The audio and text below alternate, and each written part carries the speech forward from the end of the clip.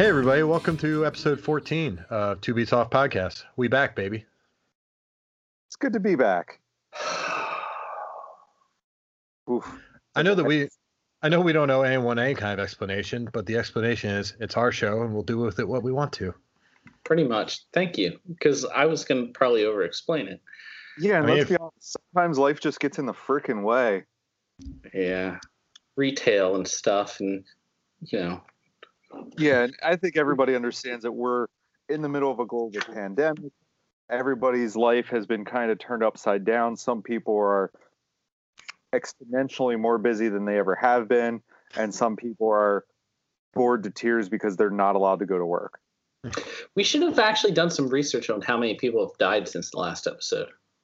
Wow. Oh, Jesus, it's a big number. I saw somebody on Facebook, that old reliable website, say that this week, 200,000? They're going to 20,000? Week. It's got to be 200. 200,000 last week? Sounds right. Last week? Just last week? I don't know. That's why maybe it's a 20. Yeah, the number of the United States is going to hit 200 by the end of the week because we're at like 196 now, and we're averaging like between 900 and 1,100 a day. Right. Yeah. Which is just fucking terrifying to think of. It's pretty wild. At the same time, No. As Steve Roach said, boomer remover. Yeah. Your kids to school, tell them don't wear a mask, and then send them over to all those older relatives that you don't really like and let them hang out for a while. In close quarters, lots of laps and hugs and kisses. I saw a meme that made me laugh really hard. That it said, 2020 can't possibly surprise me. And then at the bottom it said, 2020, here's Vin Diesel with hair. Oh, does he? He doesn't. For like a movie. No way. Yeah. Not real. I don't know. It's probably as real as yours. Who, me? It's very real. MC's is very real. I saw it in person. Yeah, like I actually did the mohawk because my hair was kind of growing into a pseudo mullet, and it was ridiculous. I saw a photo of like you from the side, and you had the ducktail the pretty in pink thing, dude. But people in my family started telling me that I looked like my dad. And backstory, I've never met that guy, so fuck that haircut had to go. Like I know from seeing pictures that I already do look like I look a lot like him. Didn't need the hair to go with it, so I let old Mitch Rife give me a sweet mohawk. I just want to chime in. I googled Vin Diesel with hair, and it's a picture of Drake. Perfect.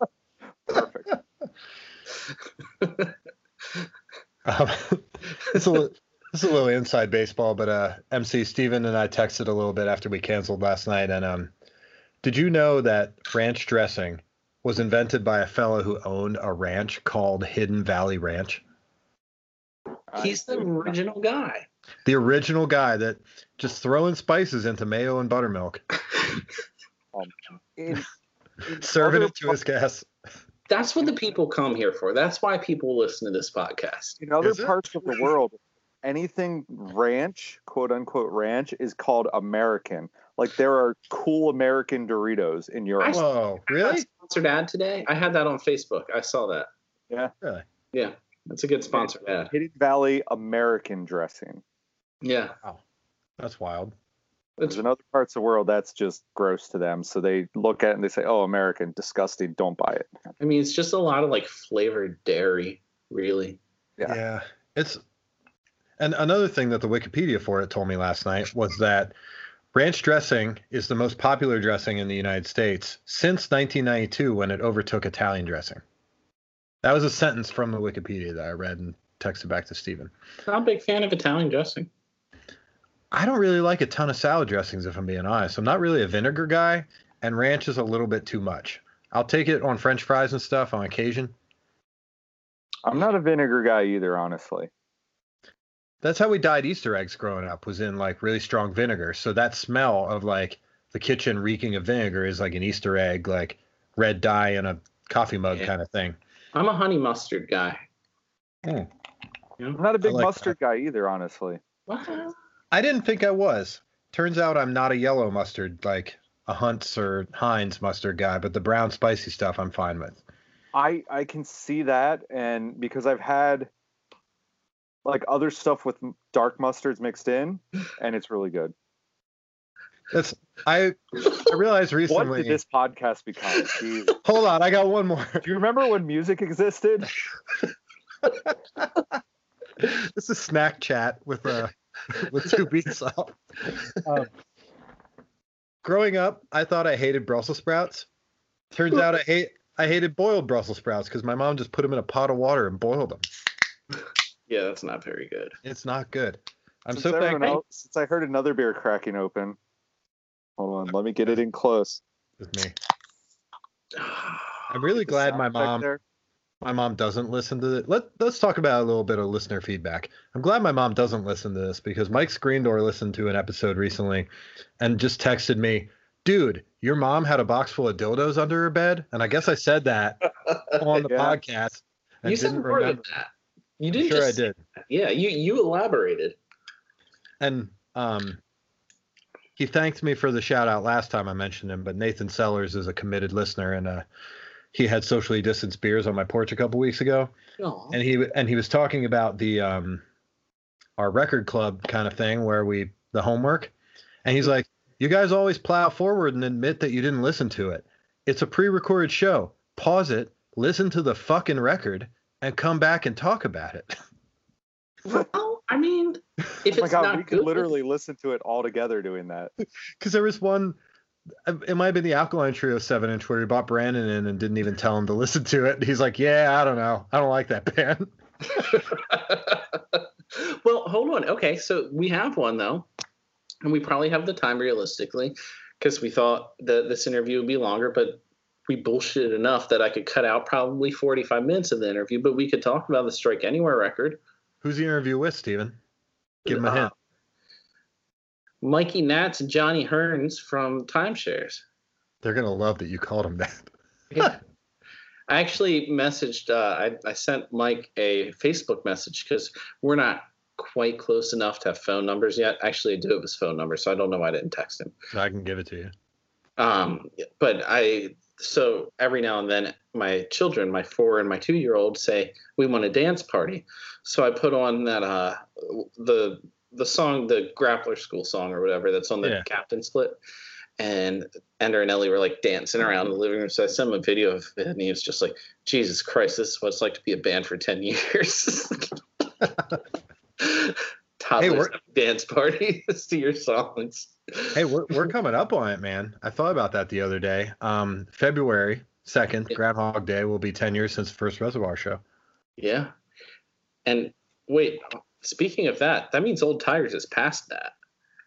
Yeah, I'm not exactly sure when we first started because I saw a memory on Facebook recently where I posted, hey guys, let's start a band, something fast and cool, like something like fast hardcore punk rock, something like that. And I was like, well, that's where the idea for Old Tigers started. So like we're right at the spot where we started writing songs and like hopping on to the end of garage shows when we had 4 songs. You don't remember the first show? The date? You don't have it? Yeah, you don't have a date? I honestly couldn't tell you because anytime that all 4 of us were at a show at the garage, we'd probably jump on at the end. Yeah, fair enough. Because if we were all there, it's because we were going to practice after the show. So I like the Reservoir's anniversary is always Groundhog Day. It's easy to remember. I love it, and I'm probably going to print some sort of Groundhog shirt that maybe only Emmett Naughton will buy for our anniversary. Shout out to Emmett Naughton. Yeah, big shout out to Emmett Naughton. You guys want to talk about the Strike Anywhere record at all? It's really good. Yeah. It's really good. I admittedly listened to it a couple times the day it came out, and then haven't really listened to it since. Oh, I've listened to it like probably 100 times. Really? I'm not at 100, but I have listened to it like the day it came out. I listened to it 2 or 3 times, like on repeat, and I've listened to it 2 or 3 times on repeat several days. Well, so hold on. What's your commute to work, Justin? Well, job 1 about 15 minutes. Yeah. Job 2 about 45. So I have time, and we listen to music at AMP. But MC yours is probably like 10, right? Tops. Oh, not even. When I go in the morning, it is Siri. When I get in my van, Siri says, it'll take you 5 minutes to get to Delco Plaza. And I'm like, God damn it. And then it takes me 4 because at 5:30 in the morning, there is no traffic. Yeah, I found because I have the 45-minute commute, which I kind of hate when I get off work, but at the same time enjoy because it gives me time to wake up on the way to work. Yeah. I'm able to listen to things that I previously, when I lived in Dover and worked in Dover, and it took me 2 minutes to get to work, I never had the time to do. Well, I still find a lot of time, like I've been listening to 2 or 3 podcasts that come out every week, and they all are at least an hour-long episodes, and I get them all in. They come out on Thursday or Friday. I have them all done by Monday, and I'm kind of like, well, I guess I'll go find a playlist or listen to the same albums that I've listened to 1,000 times. Don't forget the struggle. Don't forget the streets. Mm-hmm. Well, so that's the thing. At the first print shop, I wear headphones, and that's when I listen to a lot of. I have a library card for an audiobook service, so I've been listening to a lot of books, and I chug through podcasts. But then when Stoyer and I listen, I can't listen to fucking Stephen King on tape with Stoyer at amp. He'd revolt. Jesus Christ. He'd revolt. So we juggle playlists because I don't know, it's easier than to keep the variety up. But all the punk ones have the same like 2 Interrupter songs, the same Rancid songs. Yeah. I guess there's a new Menzingers record too, right? Like a reimagined acoustic. Yeah. Hello Exile sort of thing. I didn't really like Hello Exile, so I didn't dive into it. Speaking of playlists, though, before we get too far deep, if you go to the Two Beats Off Facebook page, I have made a playlist of every band that we've interviewed, and I plan on putting the next interviewed band as a kind of like surprise or whatever to whoever decides to actually listen to it so they can see who's coming up next on Spotify. So if everyone goes to our Facebook page, they'll see the link on there, and they can listen to 2 songs. It's not necessarily by the same band. Like we had Keith from 600 Bands, Ambitions, Hostage Calm, whatever. But Blair obviously had a record come out. So I put one of their songs on, and I put Hostage Calm one on. Made sure with Steve Roach, I put the 2 songs of the 1 7-inch he actually recorded on the Stacia discography. So everyone should check out that playlist. But we should also talk more about the Strike Anywhere record, because MC, didn't you say you were going to do a deep dive into the lyrics? I really dig a lot of like the album lyrically, and I think timing, I don't know how they could have planned it any better, because there's a song on there where he talks about the monuments in Richmond to Confederate like generals and Confederate soldiers, and now they're being torn down. Like this summer, almost all of them have been torn down or vandalized to the point where they are not recognizable anymore. So do you think that like this record was being recorded and then maybe he wrote the lyrics on the spot? Because when I listened, I was like, there's no way he could have predicted this and written this song this perfectly. I don't think so, because I've listened to an interview that you actually sent me, and he kind of references it. And he said, like, those are songs that they wrote like 2 years ago. They recorded them a year ago, and they've been sitting on it for this long. Yeah, this is the most like vibrant version of it, but the statue thing has happened before. Right, absolutely. Charlottesville.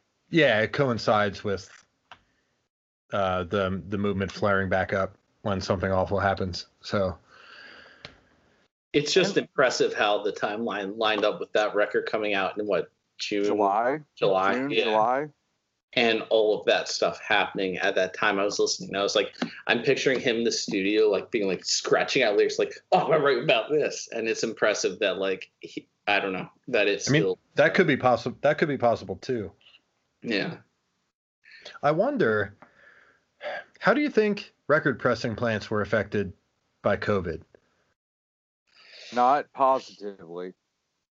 They're booked out pretty far, but I wondered if like, not even necessarily like people being laid off or whatever, but other industries, shipping or bookbinding or whatever, like took weird hits because of people being laid off, or I don't know, a variety of things based on it. But I guess what I was asking was, do you think bands are sending more records to the plant during COVID? Do you think people rushed them? Do you think there's a weird drop off where no one sent anything for months? Because I think people are recording now. My opinion is record pressing plants have taken a big hit because what happens every spring? It happens multiple times a year now, but Record Store Day is normally in the spring. And that did not happen this year. All those records were pressed. I know Angry Young and Poor over in Lancaster got in their like summer Record Store Day pressings, but who's going out in mass shopping for records? Like most of that stuff has been nixed at this point. They're not, the big labels aren't sending out, you know, the big number pressings. Yeah, you know, your friends and my friends and Steven's friends might be sending out, you know, oh, we're going to get 1,000 records pressed. Great. But that's not keeping a record pressing plant open. The record pressing plant needs a big label sending out, getting 100,000 records pressed. And that's not happening right now because there's not the demand. There's not the foot traffic in the shops for it. There's not the money to be spent on it by consumers. Yeah.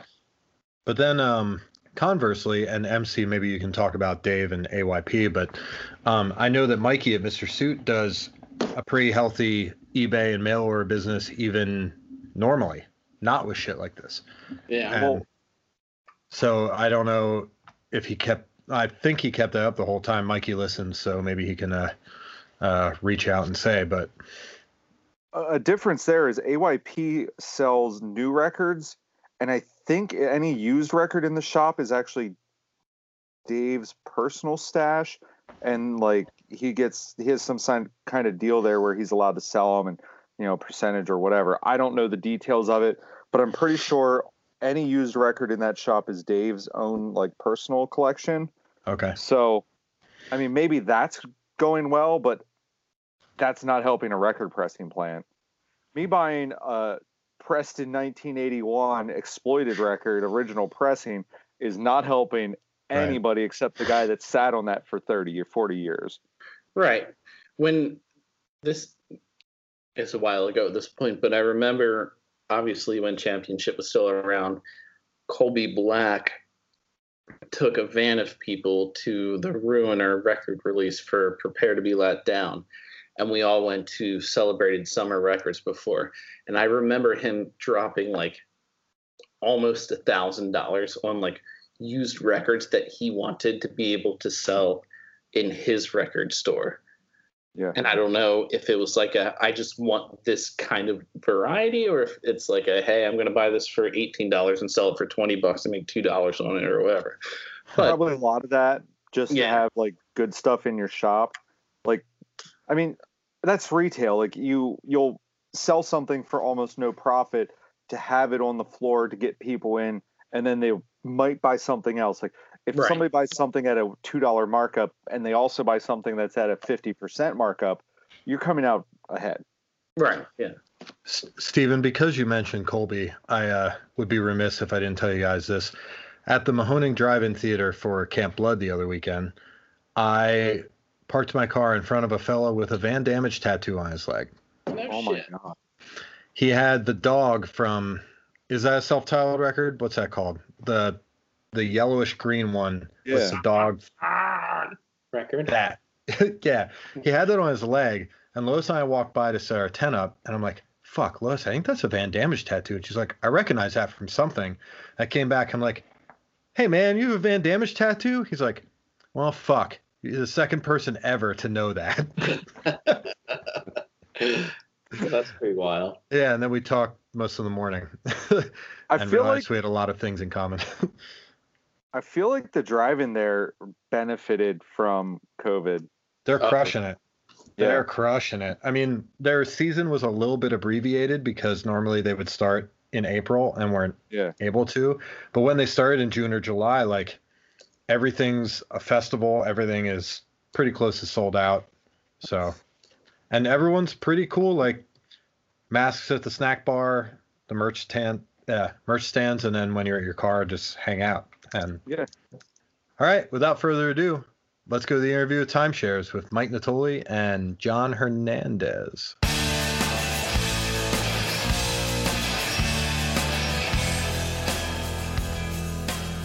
All right, welcome to Two Beats Off Podcast, guys. What's up? Hey. We've got John and Mike from Timeshares. Going to keep it loose. So we don't often have two people at once. So take turns, talk over each other. We'll figure it out. John, since you joined late, we'll start with you. Do you remember your first musical memory or how you came to be born into music? I have two. I remember in the second grade, we had to do a project where you had to like write down everything you knew about a song you liked, and you had to like write down all the instruments you knew were in it. And I don't know why we had to do this. And I was thinking really hard about it, and the only song I really knew that I liked two songs at that point in second grade. I only liked two songs, and they were For the Longest Time by Billy Joel and You're the One That I Want from The End of Grease. And the Billy Joel song didn't have any instruments, so I couldn't do that. And I didn't know how to identify any instrument, so I was like, a horn maybe? And so I was like, I better learn a lot about music. I felt stupid that day. And then moving forward, the first CD I ever bought with my own money, I sat in a Blockbuster Video and I held up two CDs. And one was Pieces of You by Jewel. And the other was the soundtrack to Grease. And I thought I'd already had my fill of Grease, so I bought Pieces of You by Jewel. And I think if you put those two together, you can paint a picture of my introduction to music. I can't remember Blockbuster Video having CDs. One tiny rack by the entrance. Yeah, like a promotion. Yeah, it always had like the Batman soundtrack. A lot of movie like tie-ins. Grocery stores have like a little, like they used to have, like Target, they'd have like a little CD rack or something. I guess Target and Walmart probably sell CDs legit now. At Starbucks, that was like a big deal too. Like the records that got exclusive placement in the Starbucks racks. Yeah. The impulse buy at the end. That was like, I went to school for music industry, so like they got racks of CDs in Starbucks. That's like the kind of thing that we were learning. That's your big break, kid. Like that was the lesson plan 5 months before Spotify came out. Oh yeah, I mean I majored in music business pre-Spotify as well, so yeah. Mike, how about you? I had a really casual relationship with music for like a long time. My dad is a big music guy. He would play guitar and sing in the house. Always had music on in the car. Big Beatles fan. Always singing harmony along. And what else? He loved like he was big on like doo-wop and like 50s and 60s rock and roll and that kind of stuff. Also loved Sinatra, which I never really could get into. But like I don't know, I was just kind of a casual listener, like a fly on the wall for a while, and he had guitars around the house and I picked him up and couldn't get it to work. Like just was like real quickly frustrated, and like I did not see myself having any kind of like musical endeavor in the future. And I don't know, I got around like middle school, I remember getting really into like 90s alt rock on the radio, like when it was current, like what was it, around 95.5 PLJ in New York was like, you would tune in for Goo Goo Dolls and Third Eye Blind and Counting Crows. Who's your favorite radio DJ? 95.5. I don't know. Come on, Mike. It was Paul Cubby Bryant on Z100, wasn't it? I didn't listen to Z100. I was 95.5, man. Yeah, when it came time to on 95.5. We had 105.7 in central Pennsylvania. Maybe radio DJs are only famous in central PA. Maybe. No, New York ain't famous. In New York, they were super famous. When I saw System of a Down when I was in high school, the guy from 157 The X came out and introduced System of a Down. Whoa. Yeah. Like Nipsey came out looking like Fat Mike in like the giant shorts and like a Hawaiian shirt. And I'm trying to think of who all the K-Rock guys were. We had K-Rock in New York, and like when that went away, that's like I never heard mainstream rock again. Like I never existed. But I can't think of any. That's like where Howard Stern was on here, and then they just play like new metal for the rest of the day. Yeah, and he was always on like the butt rock station. So how do you guys find punk or hardcore or alternative underground music then? Do you remember your gateway? Yeah. Dexter Holland flew me in himself on his jumbo jet. With the Anarchy sign on the tail. Yeah, Anarchy Airlines? Yeah. Yeah. Yeah, so I used to like go to school and leave Offspring songs downloading on Napster because like it took all day to get 2 songs back then. And I know you meant at home, but I thought you meant I left school with it downloading on the school computer to come back to the next day. It's like I also did that. If I could have, I would have left the Offspring downloading on every computer I encountered, my friend. I was like a fucking internet deadhead with the Offspring. I could still like shout out Offspring B-sides and shit. And then Dexter Holland had Nitro Records, so I'm like making my mom buy me like AFI and Vandals records. And that's, you know, I'm not joking. Dexter Holland held my hand and walked me through. I'm TSOL. Dexter said his favorite band was TSOL, so I'm like 13 listening to TSOL. Did you have Punkzilla? No, I didn't have Punkzilla because Nitro actually kind of sucked. It wasn't great. Because I bought like all the comps because they were like $5. Yeah. In the late 90s, early 2000s, and I was like, oh shit, this is a cool way to get 30 songs. And Punkorama was definitely better than Punkzilla. Yeah, Punkorama and Give Him the Boot were like were the goals of that. And then there was like the Hopeless ones were shitty because there's one or two of them that are pretty cool. Yeah, they have like 4 good songs. Wasn't Sam I Am on a couple of those? And that's how I found Against All Authority. Yeah. And like the Dillinger 4 track on each one, and then whatever the fuck else was on that. I was a big Thrice fan, so I kind of dug into those. That's a weird corner of those comps to dig into. Go ahead, Mike. I saw you raise your hand. Oh. Me too. Like Illusion of Safety and Artist in the Ambulance era Thrice. Oh yeah. I was on board. Who said that?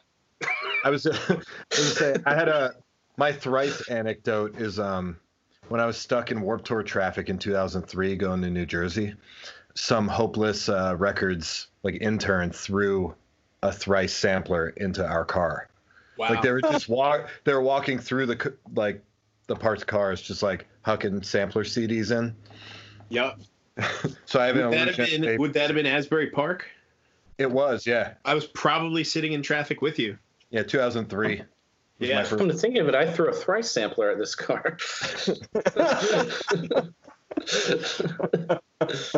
I saw Thrice on their Artist in the Ambulance tour with the Get Up Kids and Dashboard Confessional, but I made my mom make us leave 2 songs into Dashboard Confessional because they were too emo, and I was punk. Wow, that's a firm stance when you get mom involved. I also bought a Slipknot DVD at the mall that day. Oh, wow. You were all over the place, bud. Yeah, I was. Wow. Still am. Mike, how do you find underground punk and hardcore? Probably from people in high school. Actually, so I played on the high school hockey team, and 2 of the guys on the hockey team were like pretty into underground punk music. One of them was more into like Boss Tones, poppier stuff. The other one like introduced me to Op Ivy and Bouncing Souls, and like was kind of a gateway. He was also like really good at guitar, so that was kind of my introduction from there, and then that kind of got me into meeting other people who were into bands and stuff, and grew from there pretty much. What position did you play, Mike? I was a goalie. No shit. Were you a goalie because of anyone with the numbers 30? No. Mike, tell him your AOL name. What's that? Your AOL Instant Messenger name. My aim, Net Defender 1. Nice. Net Defender 1, baby. Why'd you want to be a goalie? I just always thought it was like a beautiful position. Like I just loved watching goalies do what they do. Like I don't know what it was like watching like ballet, like the way people like. I just thought it was like fucking amazing to watch, and especially like, more at that time than it is now. Yeah, I agree. It's a lot more like kind of cookie cutter, like and less beautiful now, but yeah, it is what it is. But yeah, I just was like, I don't know, like obsessed with it. Just like, I don't know. I just loved watching goalies, and I knew I wanted to like do that. And yeah. Who's the greatest goaltender of all time? Greatest goaltender of all time. Say that again, Steven. You cut up, Steven. Who's the greatest goaltender of all time? I don't know. So many. Look. I like Brodeur. I'm a Rangers fan, and I like Brodeur. You're not going to get me to talk any shit on Brodeur. I like him. I think and when I talk about goalies in the 90s being fucking beautiful, his game was smooth as hell. But that was a great time. Brodeur, Waugh, Hasek, yeah. Richter, like that was a golden era. Eddie Belfour, Curtis Joseph. It was great. Yeah. Okay, fair enough. That whole class just made me want to get in the net. So you guys can start your hockey podcast after we're done. Yeah. No thanks. Actually, so Mike, as we were saying, I'm drinking Pink Whitney, by the way. That shit's good though. It's all right. What's that? It's like Pink Whitney vodka. It's the Barstool Spittin' Chicklets vodka. It's like a pink lemonade. I'm good. It's really fucking good. With Sprite, it's pretty good. That's what I'm drinking right now. Yeah. I like you, Mike. I think we can get along despite our differences. Yeah, for sure. Well, I let my mom raise me, so. You chose to let your mom raise you. Anyway, Justin, lead us on. What's next? So the first band that I know either of you from is the Knockdown. Was that first band for either of you, or did you have punk bands before that? Oh no, we go back. Yeah. Oh yeah. To get together too? Yeah. Not playing together so much, but Mike, you filled in for my high school band once. Yeah. John and I went to different high schools about 20 minutes apart. But we all went to shows in the same town in our county. So that's like where we knew each other from. Mm-hmm. I don't remember where we first met. I want to say the Back Door. I think it was it was somewhere in Nyack. Nyack is where Coheed and Cambria is from. They're the most famous band from here. We might be the second most famous. We might be. I don't know if there's any musician outside of Coheed and Cambria from Rockland County more famous than me or Mike Natoli. Hell yeah. I mean, Spyro Gyra is from here, I think. I don't know. Third. I'll take third. Why don't you be from a town that Live is from? Damn it. Oh, you can't. Not going to be Live, I'm afraid. Yeah. I know Claudio from Coheed and Cambria started the Back Door in Nyack like in 1995 maybe, and that was like kind of the first place that I was introduced to local bands and local shows, and probably met John one of those nights down there. But yeah, he had a band in high school and I had a band in high school, and there was a few other bands, and we would just play shows together all the time. And it was very local. We didn't get a whole lot of like national acts coming through. Like the most like bands from like maybe the Philly area or like would come down from like upstate a little bit would come through like every once in a while, but we never got like national touring acts. Wow. Maybe because we're so close to the city. Didn't like Wesley Willis come to Orange County once? That's the neighboring county. He didn't come to us. But I don't. Sick though. Wesley Willis played York a couple times. Huh? He played York, the town I'm from, a couple times, so that's not that surprising. York's a notch up from Rockland County, New York. Have you been there? I'd heard of it. So what era was the Knockdown from? What years was the Knockdown active? This is a Mike question. 2005 to 2009. Okay, so I'm like 100% sure. I didn't know that the Knockdown and Timeshares had anything to do with each other until Justin had it on notes. But I'm pretty sure when I ran a MySpace page called Pile Up Productions that I was supposed to book a show for the Knockdown. Did you guys have a really big MySpace presence where you added a lot of people? I don't know. Vic did the MySpace, right? I don't know. I know. I was supposed to book a show for the Knockdown from New York when I was like fucking 15 years old. When would that have been? Like what year? How old am I? That would have been 15 years ago. 15 years ago. So like 2005? Yeah. Yep. That would have been before I was in the Knockdown. That would have been before we were both in the Knockdown. Oh. Yeah. Mike and I were the last two members added to the Knockdown. I think I kind of remember because Trunks and Tails played with the Knockdown in AJ's basement in Phillipsburg, New Jersey. Right. And John, I feel like you were very new. I feel like that was something someone said on stage, like, "Oh, this is our new member, John." Does it sound right? New Jersey. That was With Pericles. Let me Mike's get ready to take the snippers to this episode of Mike's opening the dock. Keeper of the archive, huh? The Trunks and Tails archive has been lost to history. Dan deleted the Tumblr and it is gone. Oh, so, come on. Why delete a Tumblr? Why would he do that? I have no idea. I asked him for it like 2 years after we had our thing, and he's like, "Nah, that's gone." I was like, "Son of a breakup." Yeah, I know. It's a thing. Oh. But yeah, that show. You got this right. If that was the summer of 2008. Ooh, it might have been. No, wait. I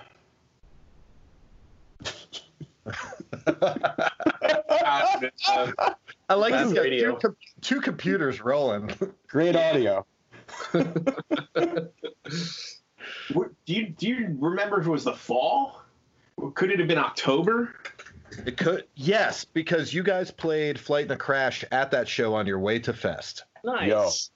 Here's the thing, though. We weren't on our way to Fest. No? Instead of playing Fest that year, we played a Halloween cover show in Indianapolis as Hot Water Music. Oh, That's awesome. I was under the impression you were on your way to Fest. We booked that tour, We did a tour around Fest, and we jumped on like shows of bands going to Fest, and we weren't on Fest. So okay. Didn't we book that because Vic thought he got us Fest? it's possible. I mean, we had technically put the record out on Kiss of Death. So Right. for my money, I would have said that we would have been on Fest. But we weren't. I mean, we were completely new to it. We had never been or done any dealing with Fest. So we were, not in that On loop. Fest. Yeah. Sure. Like I had no contact with them. Because I think I kind of remember. I have a memory of the following year after I met you guys, seeing you play and when the venue still had the side room. Yeah. Was that your first year playing? That was our first year playing. We did it And that was also like our last show. Oh, that's the Knockdown? That was your last show? Yeah. And we were pretty much done already. I think that show in AJ's basement was October, and that would have been the first show of John's second tour. Okay. Which his first tour was August. So he'd only been in the band for probably 2 months. Yeah, I can remember someone saying that you were fairly new, John. Yeah, I came in at the end. That fest, we knew the band was done. We went to that fest with the Timeshares demos. We only played the last Knockdown show to go promote the new band. So why'd you guys break up? When or why? Why? I would say at this point we can talk about it without it. Yeah. We can talk about anybody from Timeshares or the Knockdown without sounding super. Everyone's very. Just call him a piece of shit and get over it. There's a song about it. The singer Vic had moved away, or had come back from our last tour and planned to move away. So we kind of, like, I don't know, kind of had to think about what direction the band was going to go as far as getting together to write, tour, and continue making music for the future. And it just seemed like a lot more hassle to try and continue it from a distance than to just kind of wipe the slate and start something new. Right. And two things about that I think are important are one, it's funny now because we all live far apart now. I don't see anybody anymore, and we have for years, and it's really not a problem. It could have been fine. But the other thing is we were on a 6-week tour. This is over 10 years ago. I'm pretty new to the band. About 3 weeks into it, Vic told us he was moving away, and we're halfway through the longest tour we've ever been on. And we all had to be like, that's great. Very happy for you. Just 3 weeks of like, what the fuck are we doing? Damn. Yeah, we came back. It would have been better to wait till the end. I think so too. Yeah. It's taken me 10 years to say it in a place where Vic will be able to hear it. Come on. He also Vic. we got back. So Vic is he was from Rochester, and we, like, me, Eric, Jay, and Vic all went to college together upstate. And like, so while we were in school, Vic's parents moved to Florida. So when Vic got done with school, he didn't really have he was kind of a free agent for a location to scoop him up. So he came back from that tour, and he came to my house and recorded the vocals for the songs on the How Dare You split, and then got right in his car and left and made it to Du Bois, and his car died.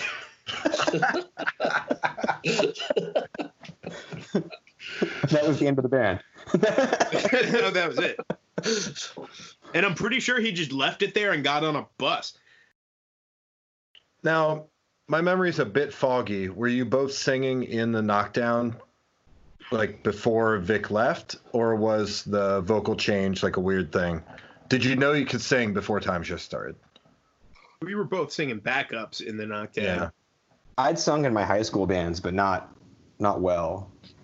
It was difficult.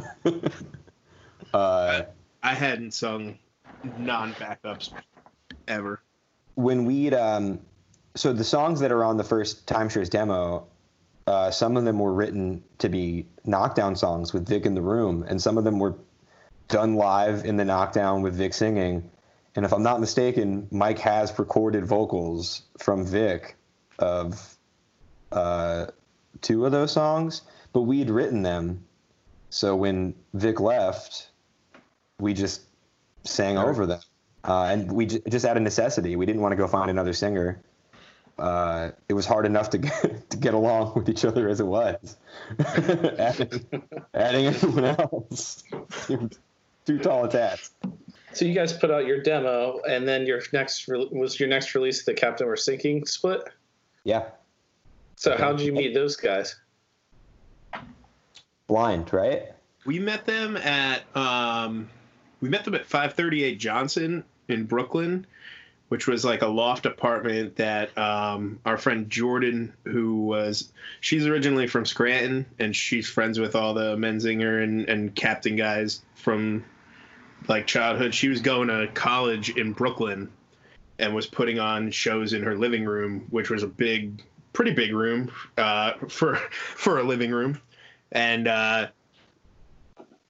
around 2009 to 2011, she threw some just off the hook shows like Menzinger's, Tiger's Jaw, just some wild shows in that apartment. That's the rooftop in Brooklyn that was covered in bad graffiti, I believe.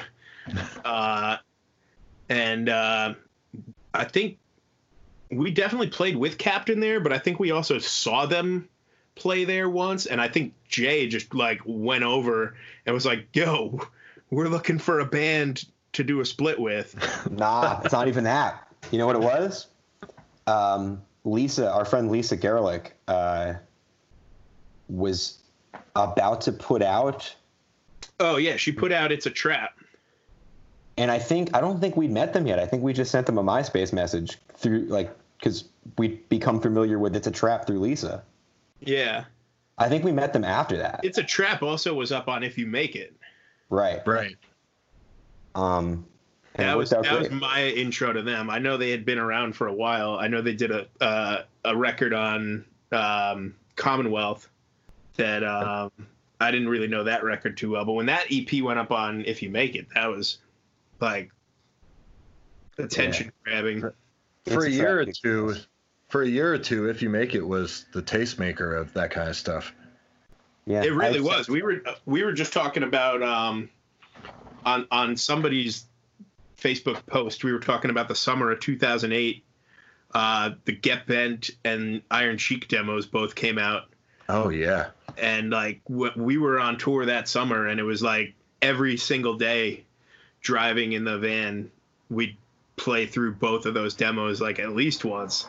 Like we might listen to them each twice. And then you get to somebody's house and they're listening to the Get Bent. They're listening to it. I remember the first time that Iron Chic came anywhere close to us, they played Lava Space in Philly. Before they would just play the Sprainerd House after that. But when they played Lava Space, Paul Baraboo headlined over them. It was like Sprainerd, Iron Chic, and Paul Baraboo headlined. Yeah, I believe that back then at the beginning. Yeah.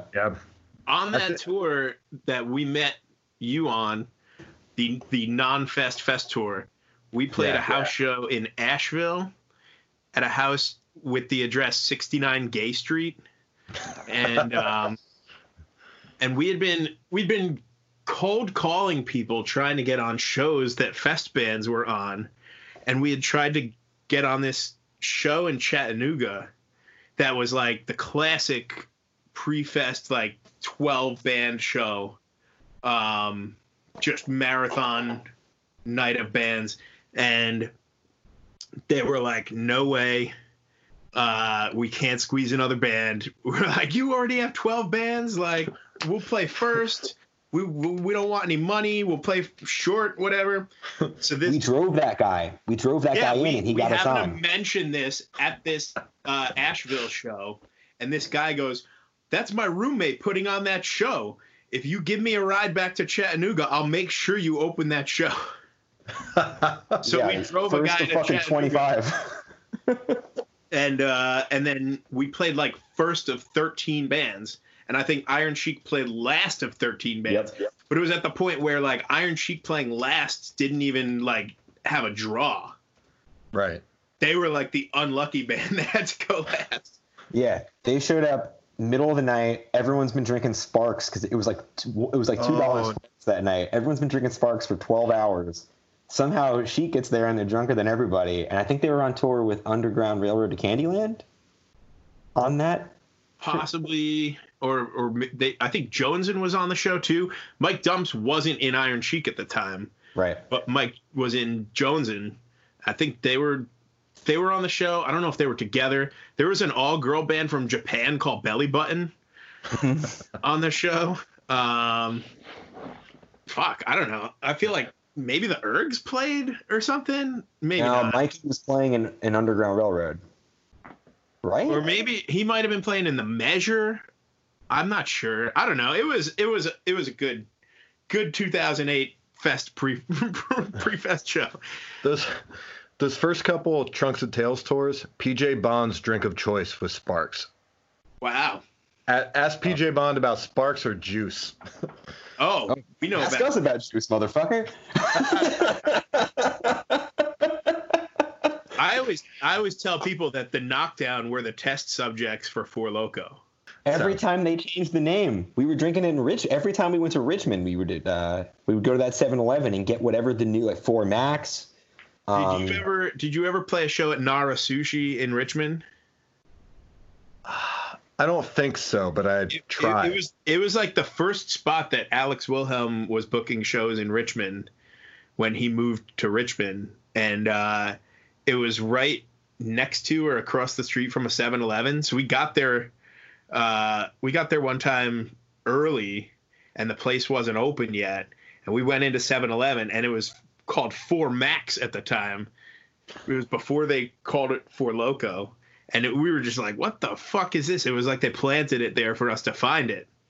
And we started drinking it, and it was just like, oh, fuck. One time, we go to this, one of my favorite drinking is bad stories.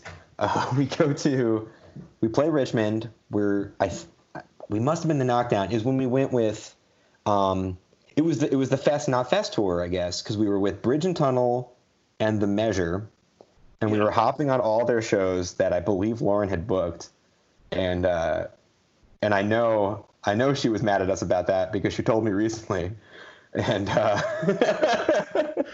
have a similar story for later. Go ahead. So Lauren and Jeff were letting us get on all these shows, and we get to Nara Sushi in Richmond. And Alex Wilhelm, I'm going real inside baseball. I don't know if people who are just downloading this podcast know Alex Wilhelm like we do. We get super regional on some of these, so go ahead. It's fine. I'll start dropping every name I know. Yeah. But so we get there, we get in we were hanging out in the Measure's van for a bit, and Tim and Fid from the Measure are drinking these 4 Max, 4 whatever energy drinks. And whatever they were up to at that point. And I don't remember. They said something coaxing me and Jay into going and buying a bunch of them. And this is how I learned that 3 is the limit. You never drink 3 of those because as the night goes on, we weren't supposed to be on that show, so we weren't offered food. All the other bands got free sushi. It was at a sushi place. And I remember I'm sitting at our merch table. I'd have had 3 of these energy drinks, these energy booze drinks. And I'm watching like all the sushi go away. I'm like sweating angry. I'm like red with anger. And I don't know who I'm angry at because I'm happy we're on the show. We weren't offered the food. I'm just watching a mountain of sushi go away. And the whole band goes to pick up Chinese food. And I agree to stay at the merch table. And I'm sitting there by myself, and they have my order. They're going to bring me back food. And I'm watching the mountain of sushi go away, and I don't know what happens, but I just start getting it in my head that they're just like having fun at a Chinese food place without me. And I'm like, fucking, that's like, I watch like someone in Bridge and Tunnel take the last piece, and I'm like, that's it. And I stomp down the street to this Chinese food place, and I fling the door open, and I saw Jay had opened his food and started eating it. And I was like, I fucking knew it. You left me at the table so you could eat your food. I'm fucking starving. I'm watching them all eat the sushi. And Mike and Eric are like, your food hasn't come yet. We were and my food hadn't come yet. I just was going into Four Loko psychosis, and I had to apologize to everybody. And then we get back to the show, and the show's almost over, and Jay starts crying outside the show, and I still don't know why. Let me jump in here. I want to. The way I look like. Go ahead. So just the last thing I remember is I'm standing up, like I'm already like coming down from what this Four Loko had done to me, and I look down outside the venue, and Tia's got her arm around Jay, Tia from Bridge and Tunnel, telling Jay that like everything was gonna be okay, and I was I'll never do this shit again. All right, I'm sorry. I just wanted to make sure I got Jay crying in.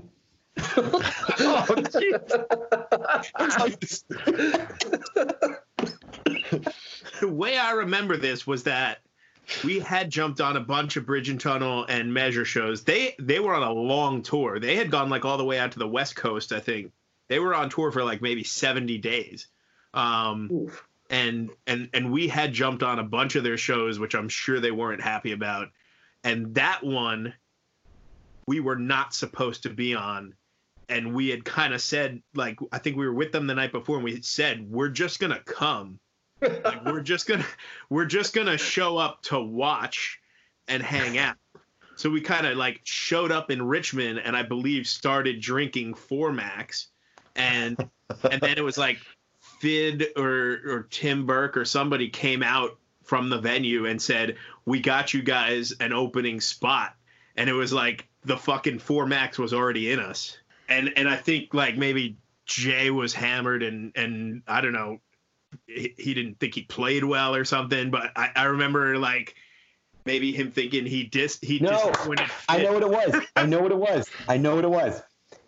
Jay like left to get cigarettes or something, and they only gave us 15 minutes, and Jay showed up like 3 minutes after we were supposed to start playing. And Kid from the Measure, who was always very patient and kind to us, was standing by the stage, and he said something like way to go after we did you guys a favor, man, like some shit like that, like in that deep Vid voice. Yeah. And Jay was just broken by it, and he should. I mean, and that's, you know, Jay, knowing he did, you know, I don't make fun of him for that. He was going through Four Loko psychosis. He was very fragile. Yeah, that checks out. This timeline's gonna be really fucked, but we're up to Bearable, guys. Hell yeah. Oh. Do you want to do the game before we get into Bearable? We're at 45 minutes. Yeah, I'm glad we used up the entire running time telling. I feel like we should just go long and trim down the first 45 minutes a little bit. We can go long and cut it into pieces. It's no problem. Yeah. I feel like there's so much more. We barely scratched the surface. Yeah, right, didn't even get to your first full length. So. Yeah. So you guys both have scrap paper and a pen? Yes. Yeah. And I don't know what this is going to be, guys. Just okay. You know, I'm in the dark with you as well. Have you guys ever been to a wedding? Yeah. Have you ever seen the game where they're like, who does this more, who does that more, and they raise their shoe? Or it's like the Newlywed Game, right? Yeah, kind of like the Newlywed Game. Okay. You didn't. Now that I come to think of it, you didn't need a pen or paper. All right. Well, they're prepared. But you just use your voices, because if you had a pen and paper, this wouldn't be a podcast. It would be a TV show. Yeah. So we actually can't use pen and paper. So I didn't think this through, which I never do when I have these games. Work. So I'm going to ask a question, and you're both going to say who it applies to, who is the more of that, or who it applies to more. This is great. We're doing the Newlywed Game. We are. It's legitimately the Newlywed Game. This is super appropriate. Okay. So, first question is, who is more romantic? I can't move. I'm going to say Mike, but I got to shut my mouth there or I'm going to get in trouble. Oh, no. I feel like this is going to spawn stories that nobody wants to tell. Not for me. I've gotten in trouble for that too many times already. I'm gonna say John. He's coming to us live from his house with his girlfriend. That's true. Okay, yeah. That's pretty romantic. All right. Look at this kitchen. The listeners can't see this. It's so nice. The listeners can't see this kitchen or my pad and paper. That's a really nice hood vent. Thank you. You're welcome. All right. Who's the best driver? We're gonna fight again. Mike's got the most hours logged. Okay. He's right about that.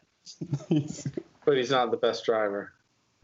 Mike does things behind the wheel that are very good.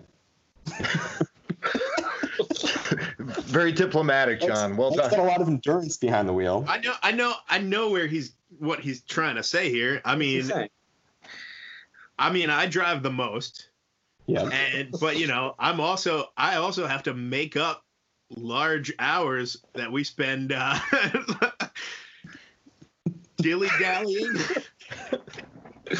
Mike likes to do this thing where he slams the brakes at random intervals and then blames it on a car four cars ahead of us, while the rest of us silently make spooky eyes at each other. Well, this is Andy from Reservoir, so it's okay. There's always one. I am the best and the worst. And Andy woke us up one time taking an exit that said 25 miles an hour at about 65 or so. Holy shit, I thought I was dying. Oh. So we were all asleep. I think it was in New York, wasn't it, Steven? Yeah, this was after Josh backed up into a tree trying to pull out of Casey's house. Same day. Sorry, Andy and Josh, if you're listening, but there's no winner. Who's the better chef? I'm gonna give it to John. Wow. Yeah, me? What's your favorite dish of mine, Mike? The one with the eggs. Yeah, that's a good one. He's right. I make that very nicely. I should have skipped that question. Did you guys do the thing on tour where you'd buy a bunch of groceries and tell yourselves you were going to cook at a host's house? No, we used it famously. Huh? Yeah, we would cook their food.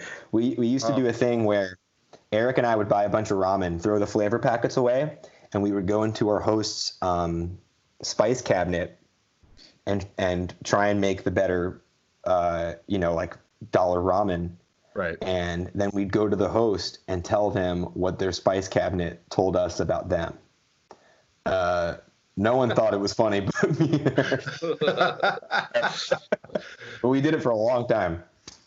That I can see Eric lecturing someone about what their spice cabinet says about them. Totally. I can picture that. Oh. No, Mike. Mike's got a famous dish. Lecture. Have you guys ever tried Mike's penne alla Frankson ranch? No. That's why I said Mike's the better cook. I knew that if you gave it to me, that was the dish that was going to win me the round. Take it on the top. It was like ranch dressing.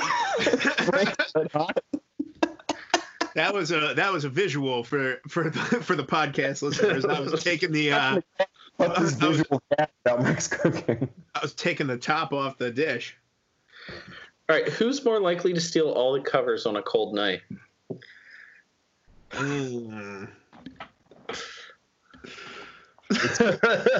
It's John.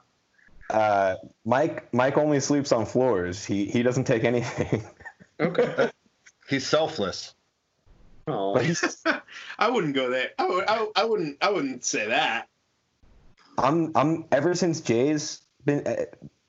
I took over for Jay as the king of the couch. Okay, that's usually me. It's you and Josh for sure. Yeah. Love a couch. Me and Eric are like cavemen on tour. Yeah. We are serious floor sleepers. We're like devoted to the floor. I'm with you, Mike. The consistency is worth more than a lumpy couch 4 days in. Yeah, I mean, I don't know. No, you're animal. All right, who's needier when they're sick? Ooh, this is good. Good. I don't know. It's Mike. Maybe. Mike, you spent 6 years acting like a sick kid even when you weren't sick. Mike had like a neti pot and a bag of vitamins, and he used to go hum his vocal warm-ups on the sidewalk in the middle of the night. I thought you were sick the whole time. This is a really good round right now, because there are some serious like this goes deep. Oh, Mike might not want me to tell this. Mike used to have so much mucus building up at all times that he had a fucking booger cup in the front of the van, and he would just spit loogies into it all day. And I remember Eric had to have a serious talk with him where he was like, "The booger cup's making you sick," and I'm throwing it out. But you remember? We used to have, this might come up later. We used to have 2 wigs we keep in the van, and one was named, if you put it on, you were a surfer from Orange County named Daniel. It was a blonde, like curly hair wig. And then we found like a woman's wig, and we called it Daniela. And let's not get into the long form on those wigs. But one time, Mike's booger cup spilled on Daniela, and we were like, "That is it. Daniela and this booger cup are out of here forever." And Mike sat outside this gas station and cleaned Daniela as keeping his booger cup in the van. Mike's the neediest sick person. Get his phone. So, I don't know what you guys were like, but I remember being in my early 20s and being really dramatic and worried about everything. And I can only imagine what it took Eric to build up the courage to have a serious talk about the booger cup. Like, he's talking to all the other members like, "I don't know, man, this has got to go. I can't believe it." And then finally you confront Mike about it. I think that looking back around 2010, 2011, like right in that era of the band, we had kind of come into form to where we were selling records by just staying up with people drinking until the sun came up. Like, that was how we built our audience. It wasn't like by playing music, or like we just hung out hard, and we just destroyed our bodies and destroyed our health doing it. And like 10 years in now, like, I realized that being able to sing on tour is really nothing more than going to sleep at a decent hour, drinking a ton of water during the day, and not fucking staying up all night. Eric and I go to the gym every morning on tour now. It's very different. I remember seeing him with resistance bands once or twice. Oh, I never did that shit. That's him. Eric used to unload the van and push it around. If anyone listening has ever seen our band in person, our drummer is a muscle-bound freak, and every morning he used to unload our van, push it around in front of the house wherever we were staying, put it in neutral and push it, and then load it back up. And that used to be his workout. And I can remember unbelievable. Multiple people waking up in the morning, and I'd wake up to people who lived where we were staying, just staring out their window watching him do it, having no idea what was happening. I'm surprised no one called the cops. Or he'd be like running up the street with an amp in each hand. Mm-hmm. All right, we'll do one more, and then we'll get into Bearable and the rest of the Timeshares history. All right. Yep. Who takes the longest to get ready? Uh-oh. I don't think there's any dispute. This is a slam dunk. Yeah, I think that's me. Now that What's your routine? Go through your morning routine. Terms with it. I'm ready to take that loss. I'm ready to hold this L. Mike used to get real mad at me for being the last one in the van, and when I say real mad, you're gonna.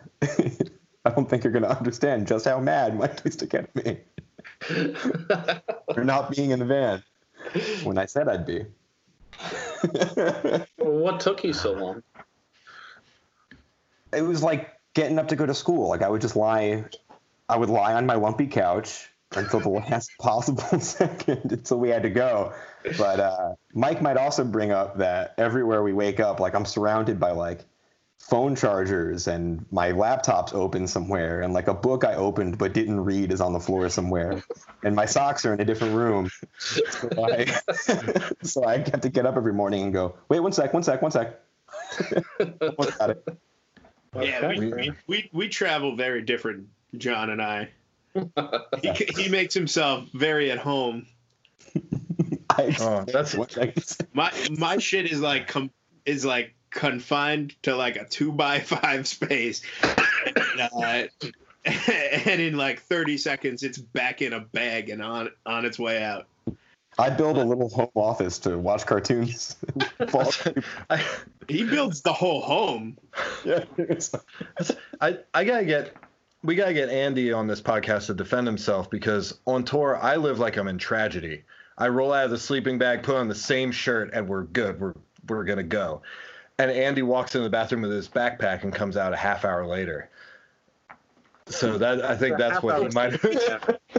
That's being generous with the half hour. He brushes his teeth for a half hour. And then Josh rolls up. He's ready to leave for tour. He has a pillow, and he's like, okay, I'm ready to go. I've never owned a sleeping bag in my life. I've been touring for... Whoa, really? Yeah, I've been touring for... How long have we been going on tour? With 12 the band. years? I don't know. Yeah, like 12 years. What do you take? Never a sleeping bag. Just a blanket, or? Sometimes. I want to say, and Stephen, correct me if I'm wrong, I want to say one time Josh brought a travel pillow, like a neck pillow, and an electric blanket on a summer tour. Yeah, respect. That sounds about right. And that was like all he brought. There was I had driven a band from England around, and they came over here, and 6 of them all bought sleeping bags, and then went home and left them here, and they were sitting in my basement for years. And just a couple weeks ago, I fucking donated them to a shelter, and I was like, John won't even fucking use one of these if I keep one. I'm taking all of them. I didn't even keep one. Oh fair enough. Well, you guys did really great with that game. That went over better than I expected it to. All right, good. Well, let's talk about Bearable, guys. Let's go. Oh, yeah. Lay it on me. The full That's me just chiming in. I don't have the question. Justin is... Well, that's good. We need that. Yeah, it's more of leading into it. Yeah. I remember when it did come out, it felt like it was a long time coming. Did you guys feel that way too? Yeah. It took us a while. I think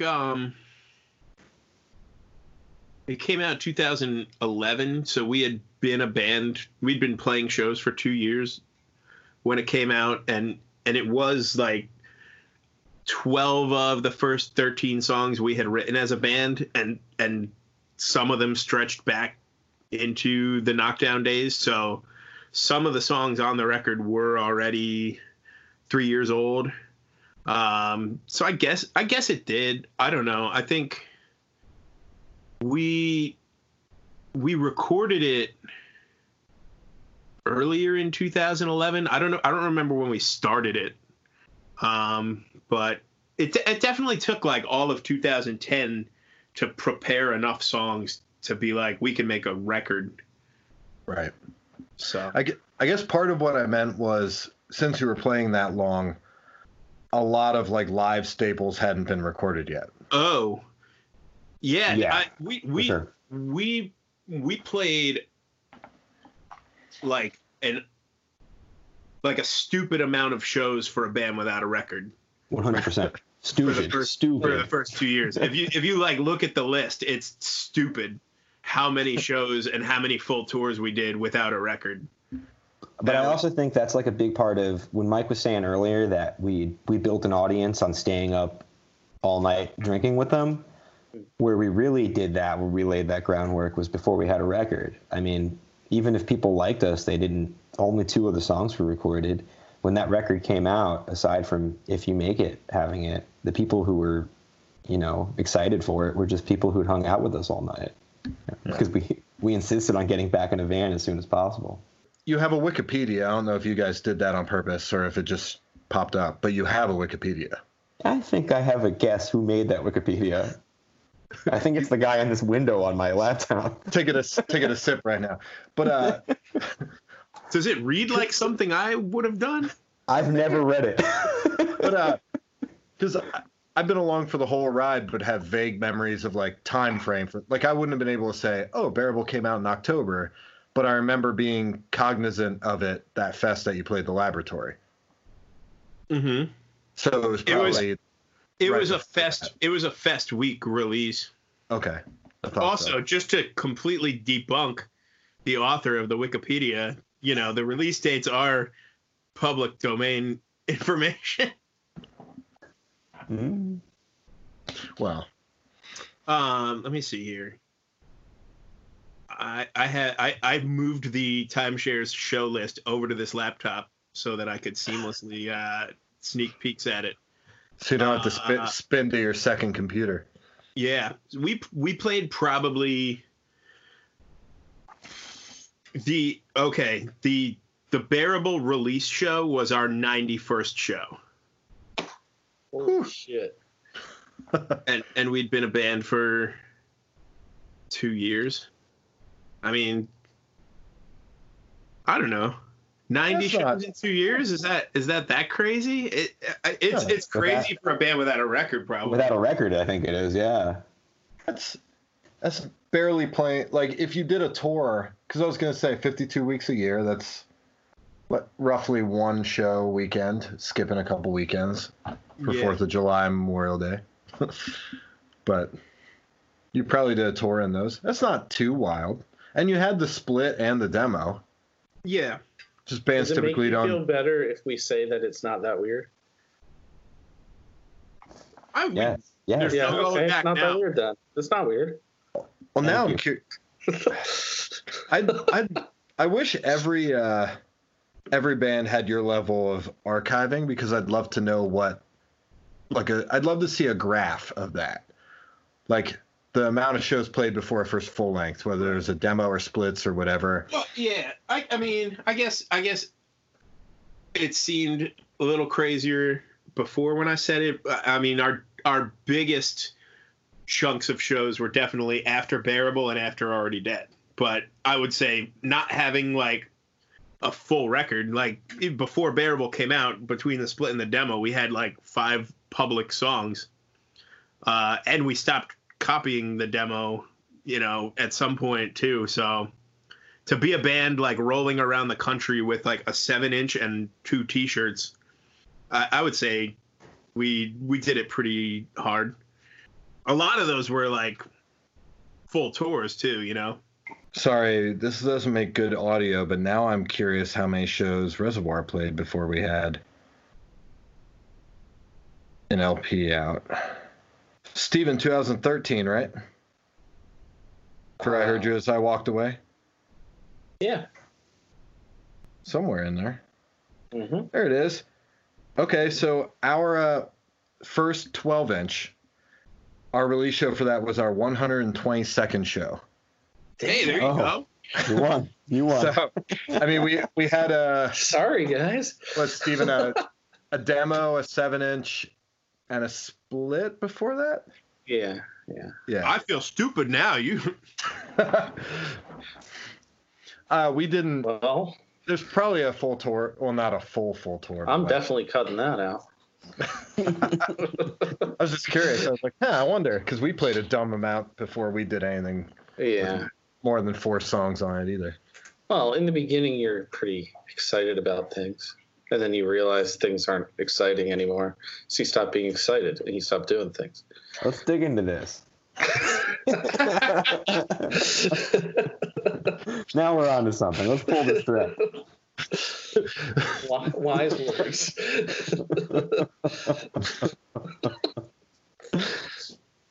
I think we're already dead. There's splits before Already Dead, Steven. Come on. Shit, I'm sorry. There's 4 years in between full lengths. I feel like we barely even talked about Bearable. No. Bearable is like a fucking Okay, you guys are a specific period in our lives. Yeah, tell the stories, Mike. I was thinking about it. You recorded that, right? Yeah, right here. Oh, hell yeah. Right here in my room. I've got we got like the rack stuff is here. I was just saying, I don't mean anything by this. That record sounds better than I would assume with just your background right now. I'll tell you why, because I didn't mix it. Oh, okay. None of the stuff that I recorded here, I mixed. Like, I don't have a great recording setup. I don't have great software or great plugins. Like, we wanted to track the records and then hand them off. Actually, a dude that lived in the dorm room next to me my freshman year of college has a studio up in Syracuse, and he mixed and mastered both the full lengths and a bunch of the splits. I think the only one he didn't do before these last two EPs was the Luther split, and I think he was out of town or had something going on at the time, and we needed to just get it done. But yeah, I was actually talking to somebody today about the transition from the Knockdown record into Timeshares, because that was the first full length I was ever on. John didn't even play on that record. We made that right before he joined the band, and I was saying that, like, when I look back on that record, it obviously reminds me of like one of my favorite like times in my life, but it's full of these we could have done that better moments.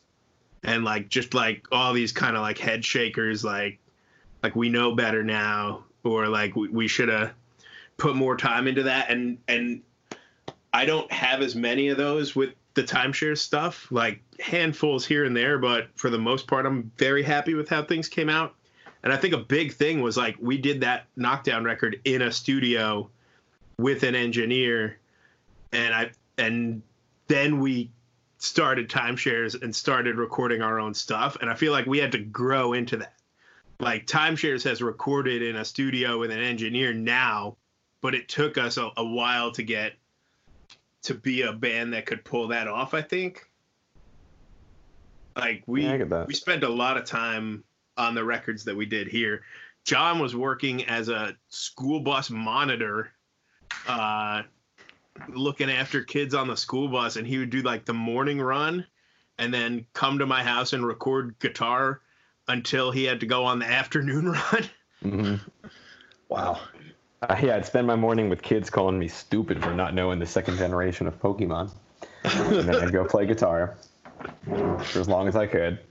And then I'd go have the kids call me stupid for not knowing the Pokemon for 3 more hours.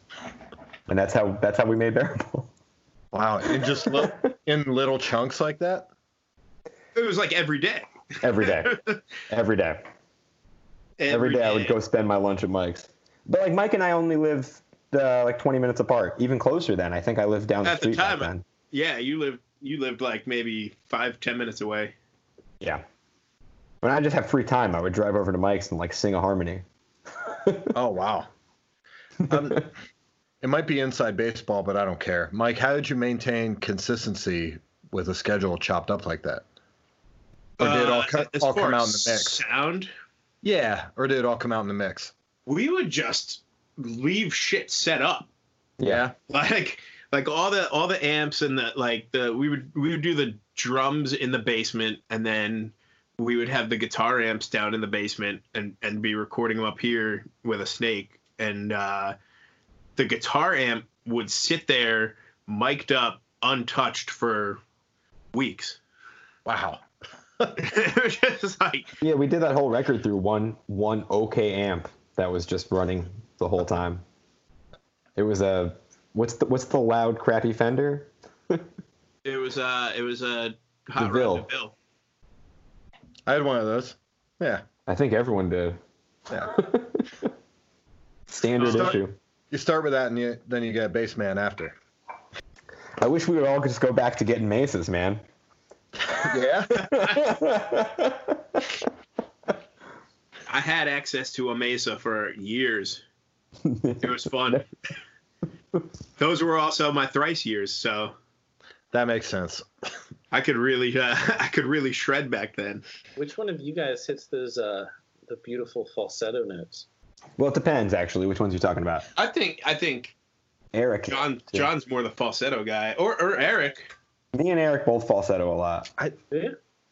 So, John, I spent probably a year or two thinking that you were the Patrick Stump of the band. And it turns out that the guy that sounds like Patrick Stump is Eric. Was never close. Yeah. It was Eric, yeah. Eric is 100%. And it took a long time for me to not resent the fact that he sounded like Patrick Stump.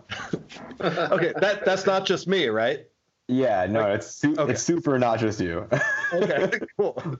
I was mouthing out Patrick Stump while he was tracking those vocals. No derision at all. He has a great voice. Yeah, so does Patrick Stump. I just resented it at the time. I like those Eric songs way more now than I did back then. Yeah. Way more now. On both records.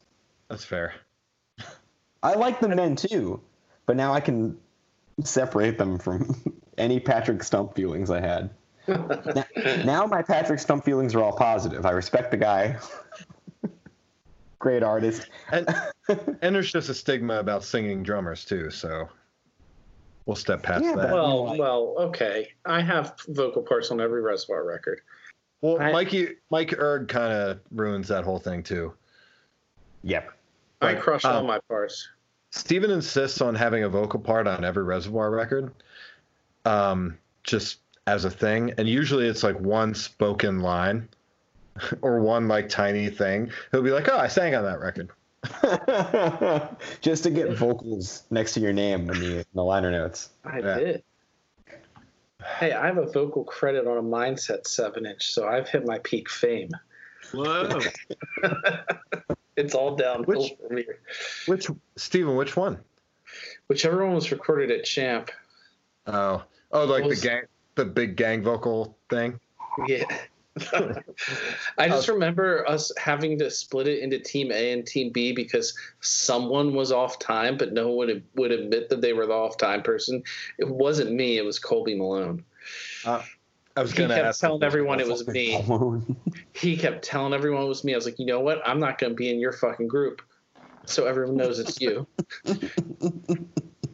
Now they all know. Did you guys ever play championship records in Lemoyne, Pennsylvania? No. Oh. That was like the Harrisburg. Well, it wasn't Harrisburg proper, but that was like the Harrisburg venue for a very long time. No, they were hitting up Pile Up Productions. I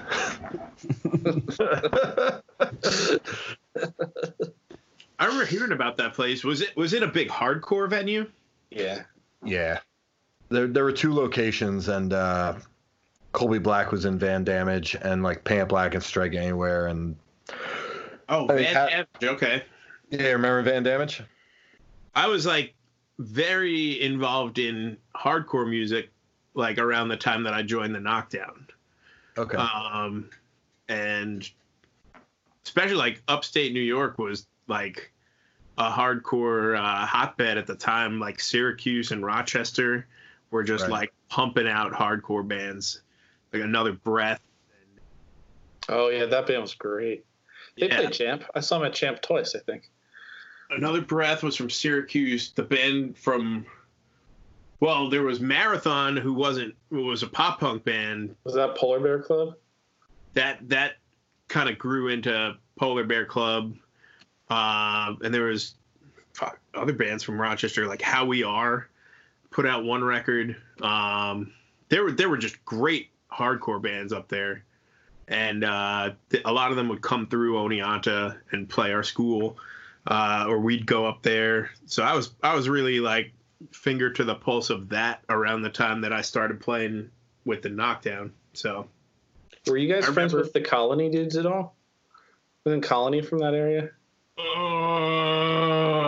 That That sounds very familiar. I can't remember They're which. from there, aren't they, Justin? I'm not sure. We played Oneata once at Steve Lehman's house. Yeah. Oh wait, Steve Lehman. Steve Lehman. When we did a Case Racer tour, and Paul Bless knew Steve Lehman real well, so we played there. Yeah. Hell yeah. Steve's a good guy. I don't know if they had Oneonta roots. I'm blowing it right now. I should know better. We played some strange New York shows. Steven was Poughkeepsie was wild. Was Poughkeepsie like the pizza? Well, we walked to a pizza place. What was the name of it? We played. It was like My Place Pizza. Not MySpace Pizza. My Place Pizza. MySpace Pizza. Yeah, that was a weird one. That one and what was the place we played that was the recording studio that had the Peter Griffin fella with State Faults? That was in Lower New York. Oh, that was in Binghamton. We played the Bug Jar. Oh, Bug Jar was in Rochester. Yeah, we played that. Yeah. It was a weird spot. It was cool. That Knockdown record, we made it in Brockport, which was like just outside of Rochester. So a bunch of the time that we were out there making that, we were staying in Rochester, and we came to know the Bug Jar just from like going out drinking. Yeah. And then played that sounds there. Right. Let's keep going, fellas, right? Let's see, where are your notes? There were two splits before Already Dead, the Dividers and Luther split. Right. But So well, I don't mean the Cruise by Dividers. I know the Luther split was part of the Suburbia series, right? it was. Yeah. Yep. That was recorded. Those songs were written and recorded after Already Dead. We got Really? we got asked to do that split, and I just sat in my basement and like cranked out those two songs and sent the band videos like in a couple afternoons. And I'm like, because I was already we'd like forced the songs from Already Dead out. We were like grinding songs. So I was already in like songwriting mode and got those two out, and they came out way before Already Dead. The other funny thing about that split is we initially were slated to do it with Signals Midwest, but Nick Harris from Luther came, made a couple phone calls, got us switched to be on one with Luther. Luther recorded their side and then promptly broke up so that we did a split with a dead band. But Luther were the best.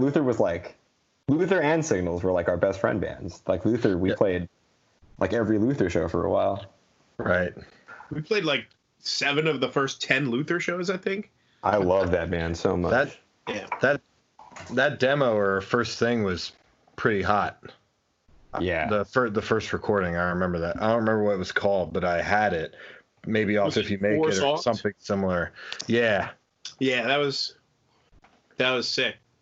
They redid those songs on the first like right 6s and 7s or yeah. Or Siblings and Sevens. Siblings and Sevens. Yeah. I think the Lucero song instead. Lucero song. Also good. Yeah. Also good. Where was Luther from? Philly. Okay. They were like 3 of them were friends from like Trenton area, Jersey, growing up. Gotcha. And then Phil is a Poconos dude. Oh.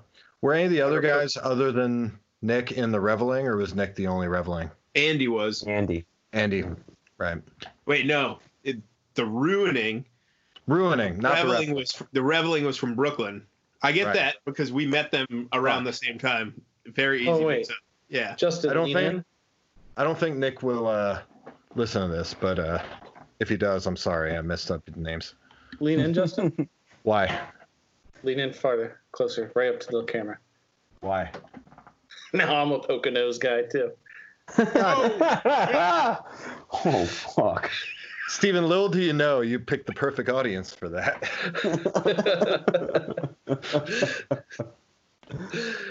Son of a bitch. Okay, anyway, where were we? Yeah, the Ruining was from Trenton, the Reveling was from New York. Brooklyn, yeah. And this doesn't have anything to do with your band. Did the Reveling have Jay Weinberg's? Was Jay Weinberg in the Reveling for a moment? They did. When the first time we played with them. I thought so. Yeah. And then they kept going after he went on to bigger bands. Against Me and Slipknot. Yeah. As a Bruce super fan, I'm inclined to know that he was in the Reveling. Yeah. Yeah. All right, so Already Dead was recorded before the Luther Split. So you guys have like a habit of recording records and then waiting a bunch of years for them to come out. Well, this time. Yeah, it wasn't that long. There was some red tape with this one. Did you sign to Side One Dummy before this came out, or was it okay? He gave them the finished record, and they took it. Also, quick step back. Yeah. The Dividers Split was also a series split, but it was based in the UK. It was like a US and UK bands series. Oh, so they're always behind with everything. Yeah. So that one, the songwriting, I feel like it was just like take the energy that you've used playing Bearable for the last year and just put it into 2 more songs and boom. Yeah. It was pretty much like going on adrenaline. And then we got into writing Already Dead after that. And yeah, I mean, it was probably a year from when we started recording to when it came out. And then the Dividers Split, the Luther Split was recorded and then put out very quickly. Oh, okay. The way John said earlier, I thought that there was like a long period of time in the Already Dead saga, I guess. We had delivered a finished record to Side One Dummy, and they wanted to put it out, and we settled on the timeline for the spring of 2015. And then it was almost like I think it was December the Luther Split came out. I had to like email over to Side One Dummy and be like, oh, by the way, we have a split coming out like tomorrow. If that's okay. Like, I know we didn't talk about this. And they were just like, oh yeah, whatever, you know. That was like a couple months before we even announced the record. So how was that relationship with Side One Dummy? It was good. We were just kind of just like, wow, how do they want anything to do with us? Yeah, that was. I'm still shocked they put that record out. I'm not shocked that they stopped putting records out shortly after they put that record out. Are they done? Is Side One Dummy over? They're not. They're doing stuff. They scaled back. Yeah, they scaled it back the last few years. Most labels have, though. It's understandable. But they famously got rid of most of their staff, right? Yeah. Yeah. Was that for you guys? Are we staff? No, did they get rid of them because of you guys? Oh. I wouldn't say that's not true. Okay. Would you say they spent a bankrupting amount of money on your record, John? Is that what you're trying to say? I think spending any money on our record qualifies as a bankrupting amount of money. And I'm saying this as someone who's about to go shop a record around this. So hopefully this podcast doesn't have much reach. It doesn't. It doesn't. Really, you're fine. We only source it out to the highest executives. So. Oh, fantastic. I like that. The Side One Dummy thing was great. I mean, I remember I was working at a Jimmy John's when Mike got off the phone and found out Mike had just gotten off the phone with Side One and found out they were going to do the record, and he called me.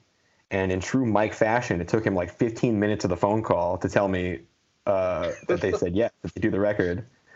And I remember I just sat in my car outside of a Jimmy John's wearing a tucked in Jimmy John's shirt with the light up Jimmy John's sign in my car, and I was like, I'm quitting this fucking job. And it wasn't because I was going to ever make money. It was just because, like, fuck it, I got good news. I can, I'll go on tour. I'll quit. Fuck this. It was great. It was one of the, because Side One Dummy is a record label when you're a kid. I mean, regardless of like whatever anyone thinks or perceives it as now. Right. I remember we got asked. We went to what's the festival? We went to Grows Rock, and we got asked like what our favorite Side One Dummy records were, and it was the first time I'd really gotten to like think about it, that I had a record out on Side One Dummy, and I was like, where do I start? Like the 7 Seconds Live record and the Briggs EP. And like while I'm listing these records that I loved as a kid, I was like, oh, and it was like after the record had come out, I was like, oh, this is special. We got to do a special thing. That's awesome. But yeah, I mean, also obviously that was a high point. Yeah, it was a high point for you guys. Sorry, I What's keep cutting dick you off. butt? You're looking at it. Good segue, Steven. Thanks. I like the flow, I like to. That's what we would call the studio, which was Mike's basement. How did you come up with that name? Tell us. I'm ashamed to tell you. Okay, in mind, this is over 10 years. This is 10 years ago. At least. Longer. We would stay up all night recording things, and you just like are saying these like same words that don't sound real anymore, and you're like trying to like give a couple more dBs to that vocal, and you keep saying dB, and you say dB over and over and over all night until you just start saying things like, toss a couple more dick butts on that for me. And we were very young and thought that was funny. That's pretty funny. So it stuck. And we did a Sprandard release in Dick Butt. We did. Yeah. Who else did Sprandard came over after a show to stay here, and we had been set up recording something else maybe, and we were going to have them sleep in the basement, and they just start walking downstairs to sleep, and they're just like, holy shit, look at this stuff. Can we record tomorrow? And they literally like set their shit up in the morning and recorded 3 songs before they had to leave for another show. Jeez. There was more to that than I thought there would be, actually. So that's a good story. Yeah. And some bands would be like, I'm sorry, guys, I cannot put Dick Butt on the back of my record. And go record your fucking record somewhere else. But what's funny is never in my fucking life would I put Dick Butt on my record.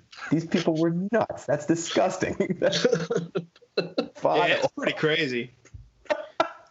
I have a Dick Butt Studios Facebook page that I used it to test out live streaming when all this started, to just see how it worked. And I'm doing it at like 3 a.m, testing the sound, because I know there's no way anybody is like, oh, Dick Butt just went live. I got there and I watched that. I watched you test it on the Dick Butt page. Might have heard me play Bare Naked Ladies or something. Mm-hmm. Yep. So, well, obviously being on Side One is a high point. So did the tours feel different on that record? Did anything feel different, or was it just, hey, our record has more reach? The way it lined up, which in hindsight now was probably not the best planning. The record came out, and the next day we flew to Europe for a month. Probably backwards from how it should have been done. But we also, the tour was booked around Grows Rock, which we had been booked on before we even signed the deal. Right. So it was like that tour is happening. Like, we got to do that. And then the soonest that Side One could get it into their release schedule was 2 weeks before that tour. And then we missed an art deadline. And then the next week was Record Store Day. So it ended up coming out the day before we flew to Europe. So we got on a plane and left the country for a month right after putting out a record. And that tour was awesome. Grows Rock was one of the most ridiculous festivals we've ever gotten to do. And And then we did the second half of the tour with Ostpie, and that was great because they had a good following over there, and like that was just awesome. But then we came home, and one of the things about our band that is like a subplot is that booking agents have just never really had any interest in us. Yeah. So domestically, we've always been on our own booking tours and booking shows. And so we came home and there still really wasn't any interest from booking agents. And we probably like missed a window to have it like lined up before signing the deal or putting that record out. But the first tour that we did with the record out after Europe felt oddly like booking a tour like in 2010. Just like I'm sitting on the couch in the living room next to John. I got the laptop open.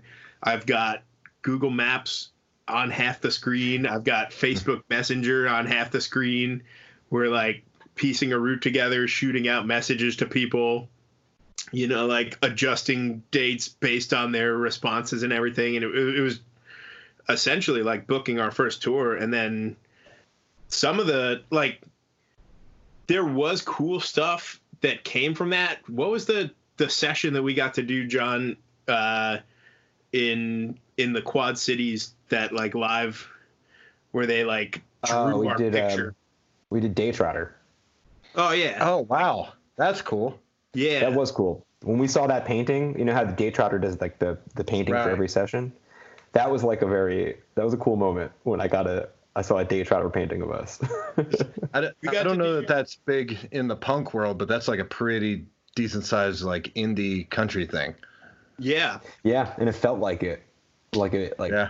It was cool. The studio was really cool. Yeah. We did that, and on the same tour we did Little Elephant. And it was cool because we didn't do like extracurricular stuff like that on tours prior to that. Like having a press person at a label, like helping us pick up like little extra things like that was really cool. And we definitely felt that. Right. But then like some shows, like I think we played the St. Louis area for the first time on that tour, but we played on the Illinois side of the river. And like, perfect example, like they put us on last being like a side one dummy band, but it was our first time playing the area. So like the place was packed for like a local band, and then they left. Yeah. Oh, wow. Yeah. Like we were encountering stuff like that all the time, even though we were on the label. But I don't know. Also, the record took a while to grow on people. I think it didn't really sink in right away. I honestly feel like this past year at Fest was like even the first time that the songs from it got a really good reception. Yeah. Why do you think that is? What do you think the difference is? I never really thought that there was a like huge departure from Bearable to Already Dead. I didn't like. I thought the songwriting got better. I think, like in my opinion, but I didn't think that it was in any kind of like an alienating way. But I guess it was kind of received a little bit different. I don't know. John, expand. I also think Bearable sounds like the community it was born of. And I think that's a big part of the way people attach to it and still do. And I'm still always stoked about that people are kind to us about that record. But I think Already Dead, there's a lot of us like I always say that like I still don't think we may ever write a set of choruses better than Already Dead. I think we'll write better songs than Already Dead a lot of times. But like they're like us trying to like learn how to write like pop songs and like but still not really knowing how to not sound like we did on the first record. And I just think, people wanted us to be almost like a nostalgia act of a scene that doesn't warrant nostalgia acts. Does that make sense? Sorry, go ahead, Jeff. I was just going to say, I think Already Dead is less punk in like a good way.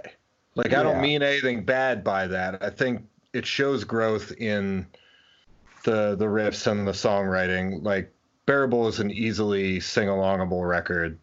It's a fest record for sure. And the idea that Already Dead is a grower isn't wild to me, because it takes maybe a moment to sit with. Yeah, and I also think we were doing all of our work in a very particular scene, and the people who were going to get to Already Dead first were people who were maybe going to have a hard time with us doing something a little different. Also, we took so much time between those two records. I think maybe if we made one in between and people heard us taking a step in between, maybe, because I always remember we go to Europe right after Already Dead comes out. And it's funny because if anyone hears this and they're not familiar with both records, I feel like if you listen to them both, you'd be like, what is he talking about? These are the same kind of music. Yeah, that's how I see it. That's how I feel now.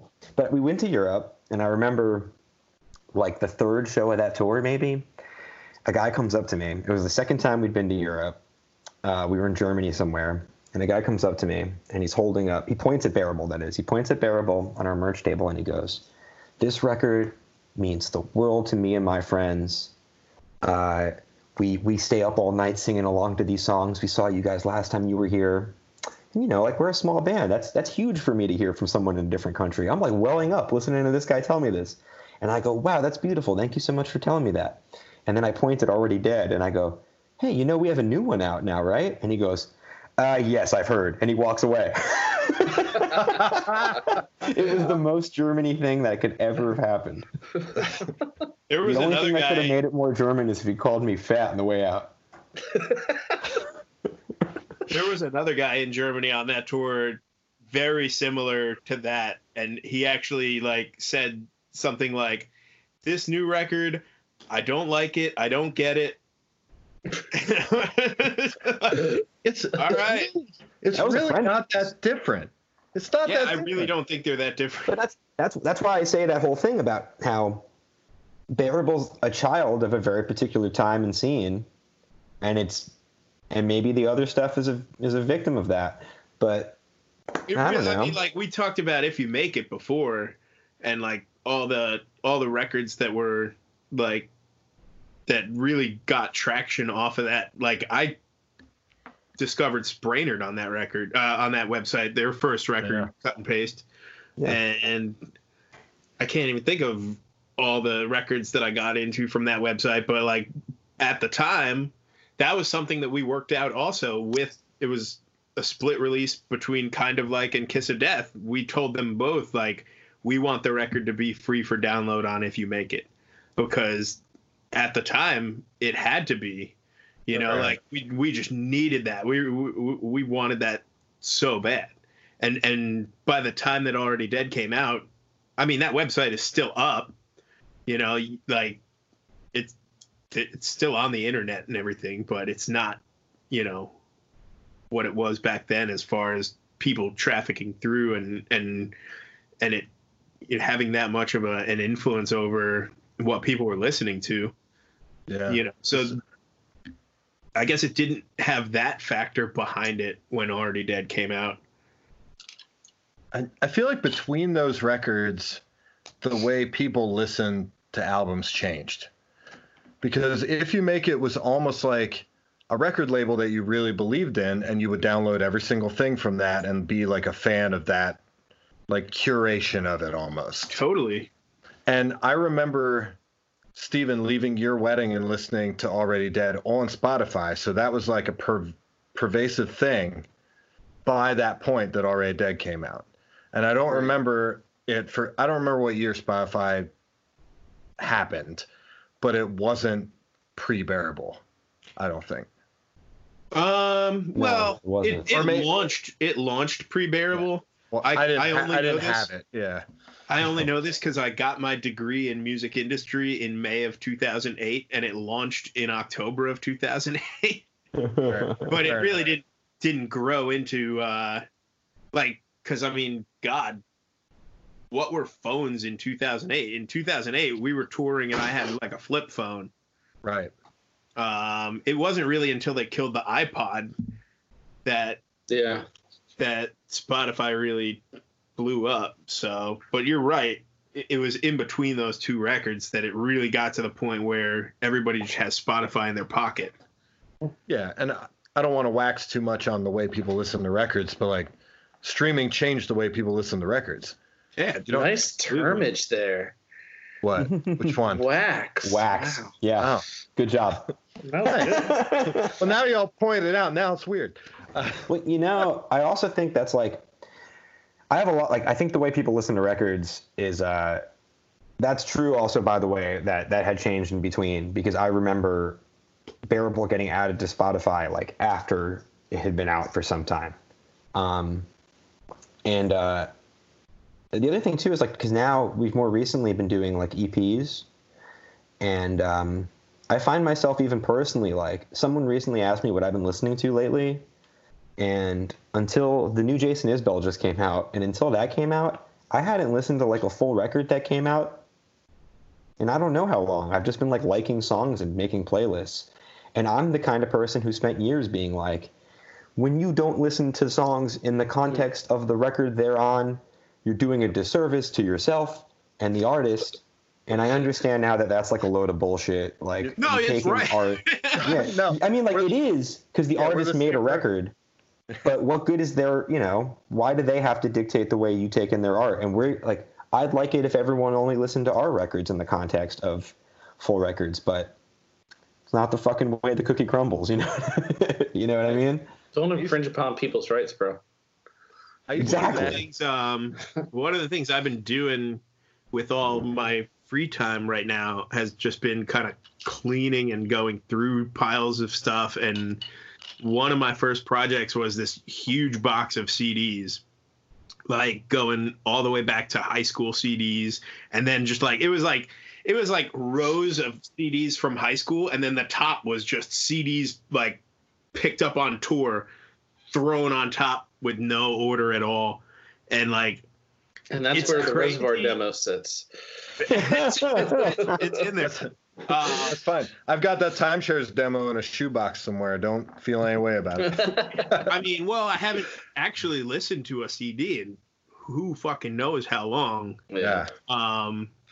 And so it'd just be like bringing stuff home, maybe like rip it to the computer and then just toss the CD in a box. And then, but like going through it and I'm like pulling out jewel cases from high school and like opening it up and just like, it's crazy how much is stored in your brain, like just of like the visual of like the disc of like a record or like the inside of the booklet of the record or like the back cover, like that almost got like encoded into your listening experience, like all these records from high school that I opened up that like the disc had like, I don't know, like the Bouncing Souls self-titled record CD was a soccer ball. Yep. Like, I don't know. Not the Laughter was the crossed out MTV. Yeah. And like I had like the the CD wallet in high school, whatever, and you'd go through and it'd be like, I'm putting the fucking soccer ball on right now, like, and that whole part of the experience is gone. And, I'm not going to like, I don't know, like I am a curmudgeon sometimes, but, it's definitely different. It's definitely. You know what I always think about with this shit? I had a teacher in high school, right, who was talking about MTV, and he was like, MTV fucked up the way you kids listen to music because it gives you a visual and your imagination does no work. So I'm younger than that guy. So to me, MTV like was the world. When I don't know where else to find music, MTV was like the most important thing on the planet to me. And this old piece of shit was telling me I'm stupid for it. So now, why am I going to tell some kid that they're fucking stupid because they don't look at the picture? Like, I like looking at the pictures on a CD, but I'm going in a grave in 30 years and you know what I mean? So like, things keep changing. But that's not to say like. Well, there is. I mean, in a way, Spotify now kind of has like not many punk bits, but I know, like I remember specifically when the last National full length came out, and I went and listened to the demo, and there was just like visuals that went along with the whole fucking record. Like, and there are ways. Yeah, there are ways. Like, I think the Bon Iver, like, obviously bands that have fucking money, you know, can do something like that. But like, in a way, it's kind of like the new modern version of the CD. You get Spotify, and it has fucking like visuals for the whole record. And that's really doing ballet. That's really cool. But 9 out of 10 times, 9 out of 10 times, 9 out of 10 times that I'm listening to Spotify, my phone's in my pocket. I'm not like looking at it. Poser. Right? Yeah. I've got headphones on, or it's in my. I'm not staring at it in my car. Like, I don't have the screen open to watch. Yeah, no, I get that. Certain things will play video, like the music video or whatever, too. Right, and that's part of it too. Like, now I don't spend as much time looking at the artwork while I listen to a record. But the trade-off is I can have your record on while I'm at work in my headphones, or when I'm doing my groceries. You know, like. I'll take the trade, I guess. You know, I could. The LP jacket's still there if I want it. Yeah. I don't know. I sound like an asshole. I get it. I didn't even mean it like it was like this conscious thing. It was just like a little extra, like something that was tying you to the record that you didn't even notice. You know? Yeah. Yeah, I see. There's pros and cons to all of it. To your point, Mike. Billie Joe Armstrong posted the back cover of Dookie on Instagram this week, and it's something I didn't think about for years, but you scroll through real quick and you go, oh, that's Dookie, and keep going. Right. Like, instantly, you're like, oh, shit, that's the back of Dookie. Like, I don't even know about, like, right now. Like, I just remember years ago it being impossible to even, like, Google search a back cover of a record. Right. And, you know, like, yeah, you had to own it.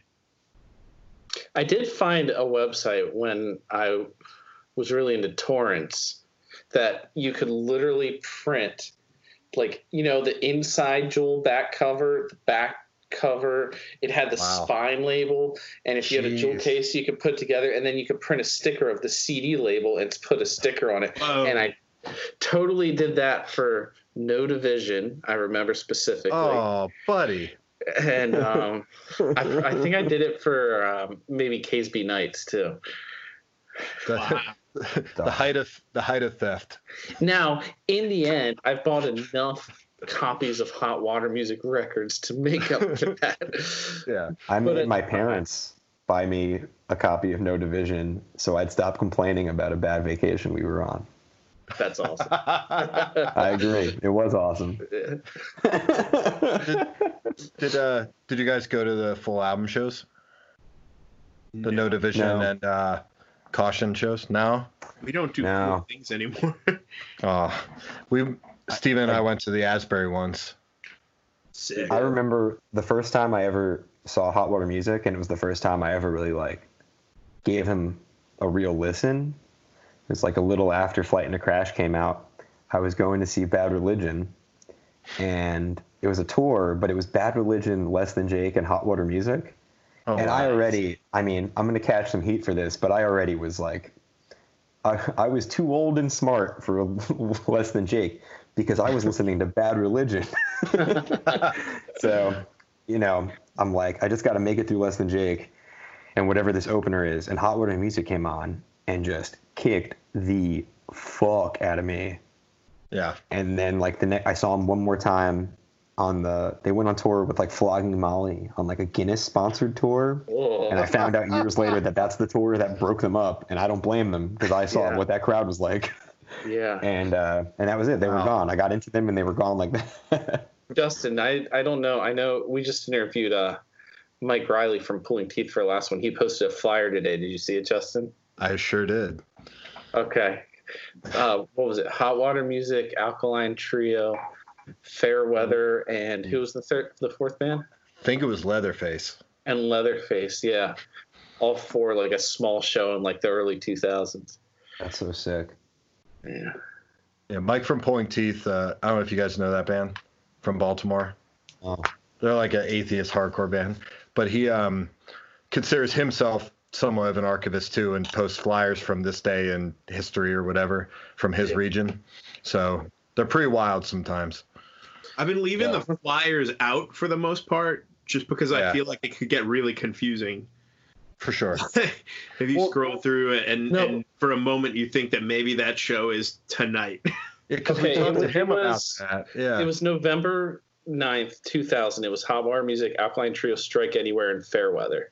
Ooh, okay. Yeah, and it was the flyer. We actually talked. See that? See, it's beautiful. Yeah. There, that works. We actually talked to him about how important it is to put years on your flyers, because otherwise people do that thing. Like if you posted one for like June without the year and we're like, hey, Hot Water Music, Strike Anywhere, Alkaline Trio, people would lose their shit because they wouldn't have any idea. Right. Yeah, so. Hey, the email address for the contact for that show is emoswingset@aol.com. AOL.com. Okay, so I don't want to I'm not going to say it again because I don't want to blow up your Bandcamp thing, but you sent me a record on a secret Bandcamp before On Life Support and Out There came out, correct, Mike? That's correct. Yes. Okay. I remember you. Correct. I remember you texted me that link and be like, "Hey, bud, check this out. Look at the horns." And then that record never came out. Well, no, because you played sax on that, right, Mike? Is that true? Yeah, I was a sax player in high school, so. Is that? I don't know if you do that, but I don't know. Maybe it was a simpatico because I played sax on Reservoir and Gift Horse, both those records. Okay. So. We might have talked about that then. It's been quite a while. Like I said, we're not gonna talk too much about how long it's been, but I honestly don't care. Like if people hear, it's gonna be unavoidable. Yeah, exactly. Yeah. At the time that I sent it to you, we probably considered it done. Yeah, it certainly sounded done to me, but I wasn't someone who made it, so right. I know how that goes. For a listener, what's being referenced here is we recorded a full-length record 3 years ago that's still not out. I don't know if that's been made clear yet. How did it work out that you recorded and released 2 digital EPs instead? We knew we were going to be sitting on this record that's still not out for a little bit. And while we were making that record, Max Stern of Signals Midwest fame had become our guitar player and was very active in the way we were like talking about writing and arranging and playing things live. And it just seemed to make sense to go make music to release just as, a way of saying, hey, we're still alive while this record was in limbo. And also to give, to put something out there with Max on it, with Max's touch on it, to say, hey, Max is in the band, and also to, give Max some ownership over this stuff, like it felt right to do something with Max and to put music out. So we just said we were going to do it. We booked the time. We didn't learn the songs until the night before. We got the second one. Oh, it was soon. The first one though. Yeah, we practiced once, and then we went and tracked them live, and it was with Andy Clark from Luther. Nice. And it was like one of the most wonderful music making experiences. It was like so painless, so good. I love those songs so much. Isn't tracking live the best thing? It is. We did that full length that you'll hear one day. I heard it. I heard it today. But yeah, so that was lovely, and we liked that so much. We went and did a second one, and with Andy. So we've got 2 EPs, and I love them. I hope we do it. I want to do a third one if this pandemic ever ends. They feel consistent, even though you record them like months apart. And that's the thing too. The second one's like made with the intention of building off the first one. The second one, I also like that the first one's pretty like me heavy, and the second one's a little more Mike heavy. And they're like meant to be considered, a piece with each other. And it's also like it's funny because I was saying before that when Already Dead came out, I'd wish something came out in between to show people where things were headed. We made the thing in between Already Dead and these EPs. It's just been in limbo for 3 years and nobody's heard it. Right. So it was the same deal. Actually, we went to Europe after On Life Support, the EP came out. And again, I had Germans tell me they didn't understand it. Fucking Germans. I think, and I mean, I've known you guys for a long time, but the stuff, like even Already Dead and definitely the EPs, I'm like, oh, they grew up on If You Make It and then found Drive By Truckers after. And part of that is because I know you guys, but like you can also hear that, I feel like, in some of the riffs and a little bit of the arranging.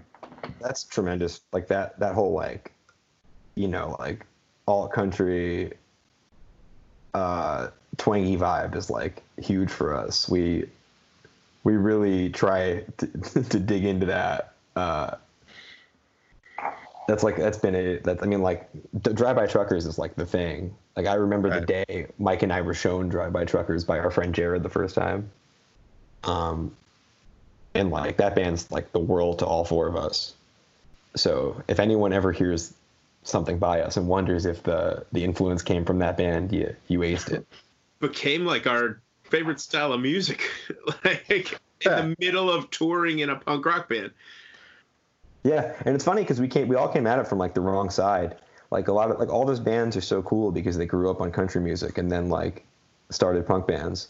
We're like the Poser version where we grew up on punk bands, met them halfway. We like the hybrid bands but have no background in country music. It works either way, I think. I don't know. That's cool. I remember we brought our van to upstate to Oneonta for our buddy Jared, who used to tour with us, to help us install a bench in the back of it. And he kept joking all week. He's like, we're just going to listen to Tom Petty and throw some beers back and install this fucking van bench. And he kept talking about it, right? So we go, and Mike and Jared install the bench. I didn't do anything. I don't know. I don't know how to do anything. We needed you to test the bench out for the ride home. I sat on the bench. We go back inside, and I go, Jared, I've never heard that Tom Petty record before. It was fantastic. And he goes, what? That was Decoration Day by Drive By Truckers. He goes, you thought that was Tom Petty that whole time? It's 3 different singers, and I was like, they're all Tom Petty. But when I was a child, I thought Matchbox 20 and Smash Mouth were the same band. Oh, you still can't prove they're not. No, when I was like, first of Steven, all, when I was like already 9. had this as a debate topic, where Bob Nana is actually Rob Thomas from Matchbox 20. I'm listening. His name is also Robert Thomas. I'm listening. No, that's it. We had him defend the fact that he is not Rob Thomas to our friend who had to defend that he was in fact Rob Thomas. Should have given us this game. Well, so we were going to do the debate game, but a lot of people and words and mouths go and stuff.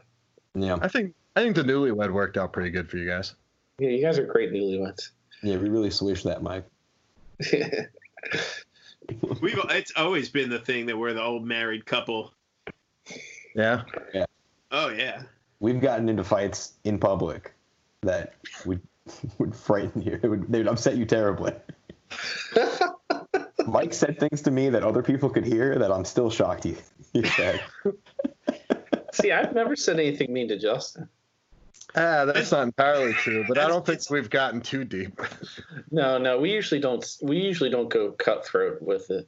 Andy gets cutthroat. A funny dynamic in the band because John and I have known each other the longest, and so we will go pretty hard, but then we also bounce back the fastest, I think, too. Yeah. Like, with the what's the meanest thing that you've ever said to each other? Oh Jesus! What's the meanest I can repeat? Yeah. There's some I can't say. Let's bring it back. So let's open up some wounds. We got into a set list fight, and I had just found out that. So I was taking classes. I'd gone back to school, and we were on a quick tour. We toured down to Fest and then played our way back with Iron Sheik. And I'd saved my absences for the exact right amount for this tour, right? And I got an email while we were pulling up to the Rock and Roll Hall of Fame that I'd failed the class, that I'd used up all my absences. And I had to have this big back and forth with the teacher where the teacher was like, you were late once, and that counts as half an absence. And he's like, I'm failing you, end of story. And I ended up fixing it because that teacher was a professional writer who got stoked when he heard I was a touring musician. Just an aside. That teacher gave me an A. That ruled. But so Mike overhears me saying all this, doesn't say a word about it, does not say a fucking word about it the entire time. Hours and hours later. And I mean, like that night at the show, we were making a set list, and Mike and I get in a fight over how many songs we should play. And I want to cut 2 songs out of the set list because I'm scared we're going to run long. And Mike goes, since when do you care about time? And I go, what? And he goes, well, you can be late to that class. And I go, what? Oh, man. Goes, yeah, I heard the whole thing, and it makes me sick. And I swear to God. And I slammed, and I never react like this. I've never made these noises in my life. I slammed my beer down and went, I'm done with this shit. And I got up. And then I sat on the other side of the bar, but no one else was in the bar. So I just came back 5 minutes later and sat down like nothing happened. Mike, you held on to that for a full day? He told me you had that in your holster for a full day? He told me I made him sick. Because I wanted to cut songs out of the set list. Our biggest the biggest thing that we fight about probably for the last 5 years is fucking set lists. Yeah. We've fought like in front of strangers. Like we fought with somebody that had been our driver in Europe for 5 days. We went at it in the van. Oh yeah. It was gnarly. That guy was so nice. So nice. We made that drive so shitty. That's the thing. I don't know. I bet you, I know lots of bands say this, but they're full of shit. No band has ever fought like our band does and not broken up. If anything, the thing I'm most proud of with this band, it's definitely not the creative output. It's the fact that we didn't break up. We're still a band. It's a battle of attrition, man. Mm-hmm. And it is at this point. Jeez. Yeah. And you know what else? We're technically not broken up either. There you go. And you always hear people say, like, you know what the key is? It's not quitting. It's not breaking up. And so far, I don't think that's true at all. It's not working out for us. We're gonna test that theory for as long as we can. It's better than the alternative. It's got to be. The alternative can be anything. I think Steven and I's biggest fight was we were doing an EP that had keyboard on it. And we were practicing like the night before we were going to leave, and we were me and Andy are trying to work out this keyboard part. I was the only one who was really intoxicated. And Steven got really drunk and goes, "Let me do it." We're like, you've never played an instrument with notes in your life. He goes, "That's fine," and just starts banging on the keyboard. And we're like, "You are wasting time. We record tomorrow." And he's like, "You know what? Fine." And just walked into his house because we recorded in his garage at that point, or it's practice in his garage. He just disappeared. And Steven, when you left, Josh goes, "You cannot apologize to him. You were in the right. I know you're going to want to apologize to him and say it was your fault." He's like, "You're going to want to do that, but don't do it. Don't give him the upper hand. Don't do it." You know what you did? I apologized. Absolutely. Because I wanted to keep the ship even. Do you remember what I was drinking that night? I have no idea. White Russians. Hey, you got me and Mike support. Me and Mike say you won that fight. I did. I still haven't had a White Russian. Damn. I've only been drinking for 4 years, so. 4 years? I broke edge when I was 28. Wow. That's great. Yeah. I wish I did it that way. I never did anything cool as a result of drinking between 18 and 28 or 16 and 28. All I did was suck. I was a fucking nightmare from the ages of 16 to 28, and it's because I was drinking. All right, let's see. Wrap it up before my sister-in-law and wife crash this and record that. You guys have any shout-outs or anything we missed you want to touch on quick before we go? You feel good? You want to come back for part 2? I feel like we could probably do a part 2 just of fucking stories. You're on, baby. We got you. Yeah, you guys crushed it. That was pretty good. Get Eric, the fitness coach, in here too. I bet he has some stories. Oh yeah, set Eric loose on this thing. Eric and Max. Max is the good talker. Max is like the pro. Max is the one you want in your podcast. Oh. Thank you for doing this, fellas. Really appreciate it. Oh, absolutely. Bye, guys. I'm really glad we were able to get both of you at the same time. I think that was the key. Good. Hey, Mike, it was good talking to you, Mike.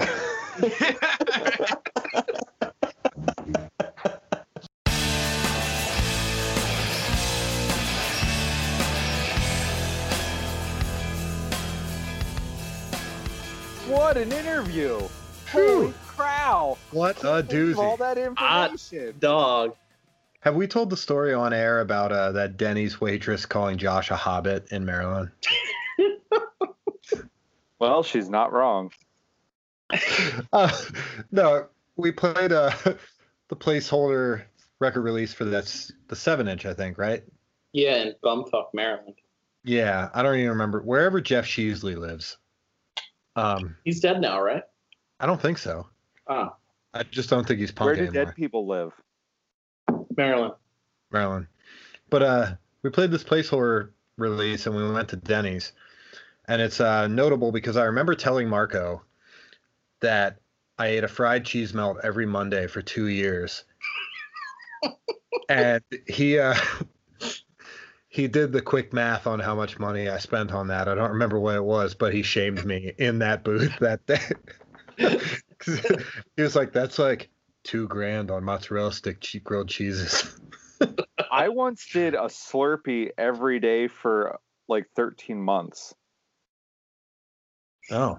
Slurpees are kind of affordable, though. Yeah, they're like $1.58. Yeah, like $2 for a day. Big one. So you spend less than $500. Right? I mean, it was like almost 400 days, so like $600. Yeah. If so, back so. I always wanted to say that. But at this Denny's, it was during the promotion for one of the Hobbit movies, and we're all ordering. We all order kind of normal stuff, and Josh orders off the special menu and goes, "I'll have the build your own Hobbit slam," and everyone at the table starts laughing because it's 2 in the morning and we're all just laughing at him. And the waiter goes, "That's Are they laughing at you because you're short?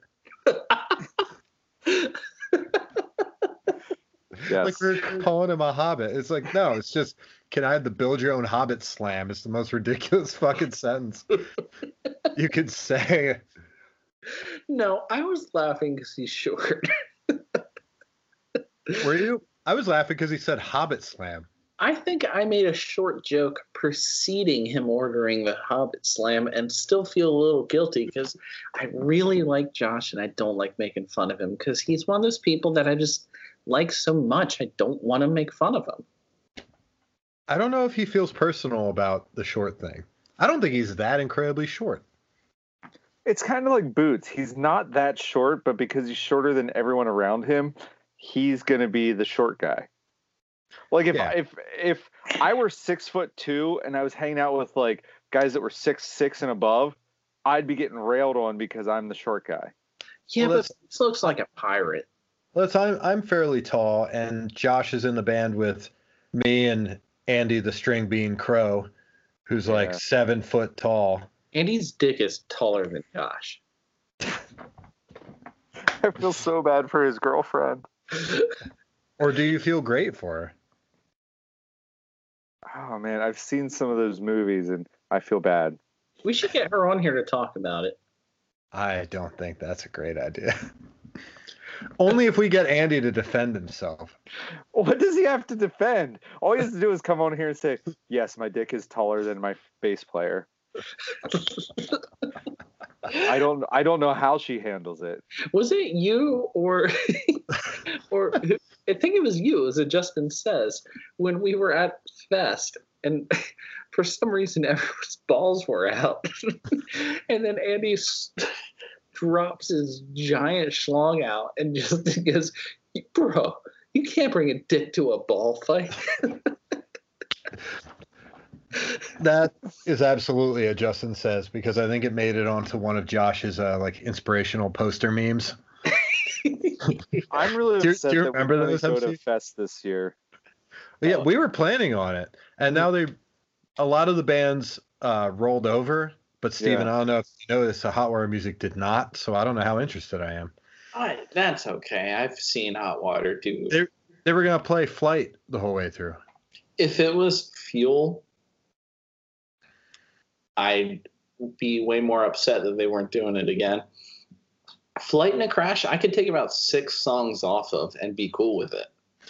Me too, but if I could see him play every record, I would go see him play every record. Even Finding the Rhythms. Definitely Finding the Rhythms, yeah. I'd take Finding the Rhythms over Exister, Light It Up, and Wait, Light It Up? No one remembers that. Take that off. I would take Finding the Rhythms over, and I include it, Light It Up, Exister, and What Next? I will. It's just a personal preference. No. I found that one late. I don't like it nearly as much. There's like, do you like the Draft? Fine. I don't listen to them a ton. The new What Next is a really great EP surrounded by meh. I was going to say this in our news segment at the beginning. Did you guys see the trailer for the Anti-Flag documentary? Ooh, no, but I did see somebody post about that on the old Face Space. It actually looks pretty cool. Like, I think I'm going to watch it. Yeah, I would too, because I mean, I like that band a lot in their early days, and I don't hate anything they've done lately. No, I like the newer stuff less. That's for because sure. neither of you have listened to 2020 Vision. Correct. There's one song on American Fall that I love. It's the one where Justin goes, "Got that gun, got that bomb." Well, no, that's not true. You also like the one about there's a cop inside of our heads. Oh yeah, the one where he's encouraging people to commit suicide. Yes, I love that. Bringing it back. Yes, gotta finish what we started. Actually, that record's pretty good. I'll give it. Yeah, it's pretty good. I listened to that one after we talked about it. It's not bad. Hey, who's next week? Who is next week? Who's next episode? I don't know. Next episode, not next week. Who is next episode, Steven? Are you sitting down? Yeah, I'm sitting down. MC? I am also sitting down. You're more laying down. Should you sit up a little bit more? I'm sitting upright. I'm sure I was on the episode, so I have a small pool to choose from. Flag behind me that I stole. Next episode is Michael McDermott from The Bouncing Souls, Murphy's Law, Mephistopheles, and Joan Jett and the Blackhearts. Joan Jett and the Blackhearts. Joan Jett and the Blackhearts. Bye. Later, guys. Who will save your souls when it comes to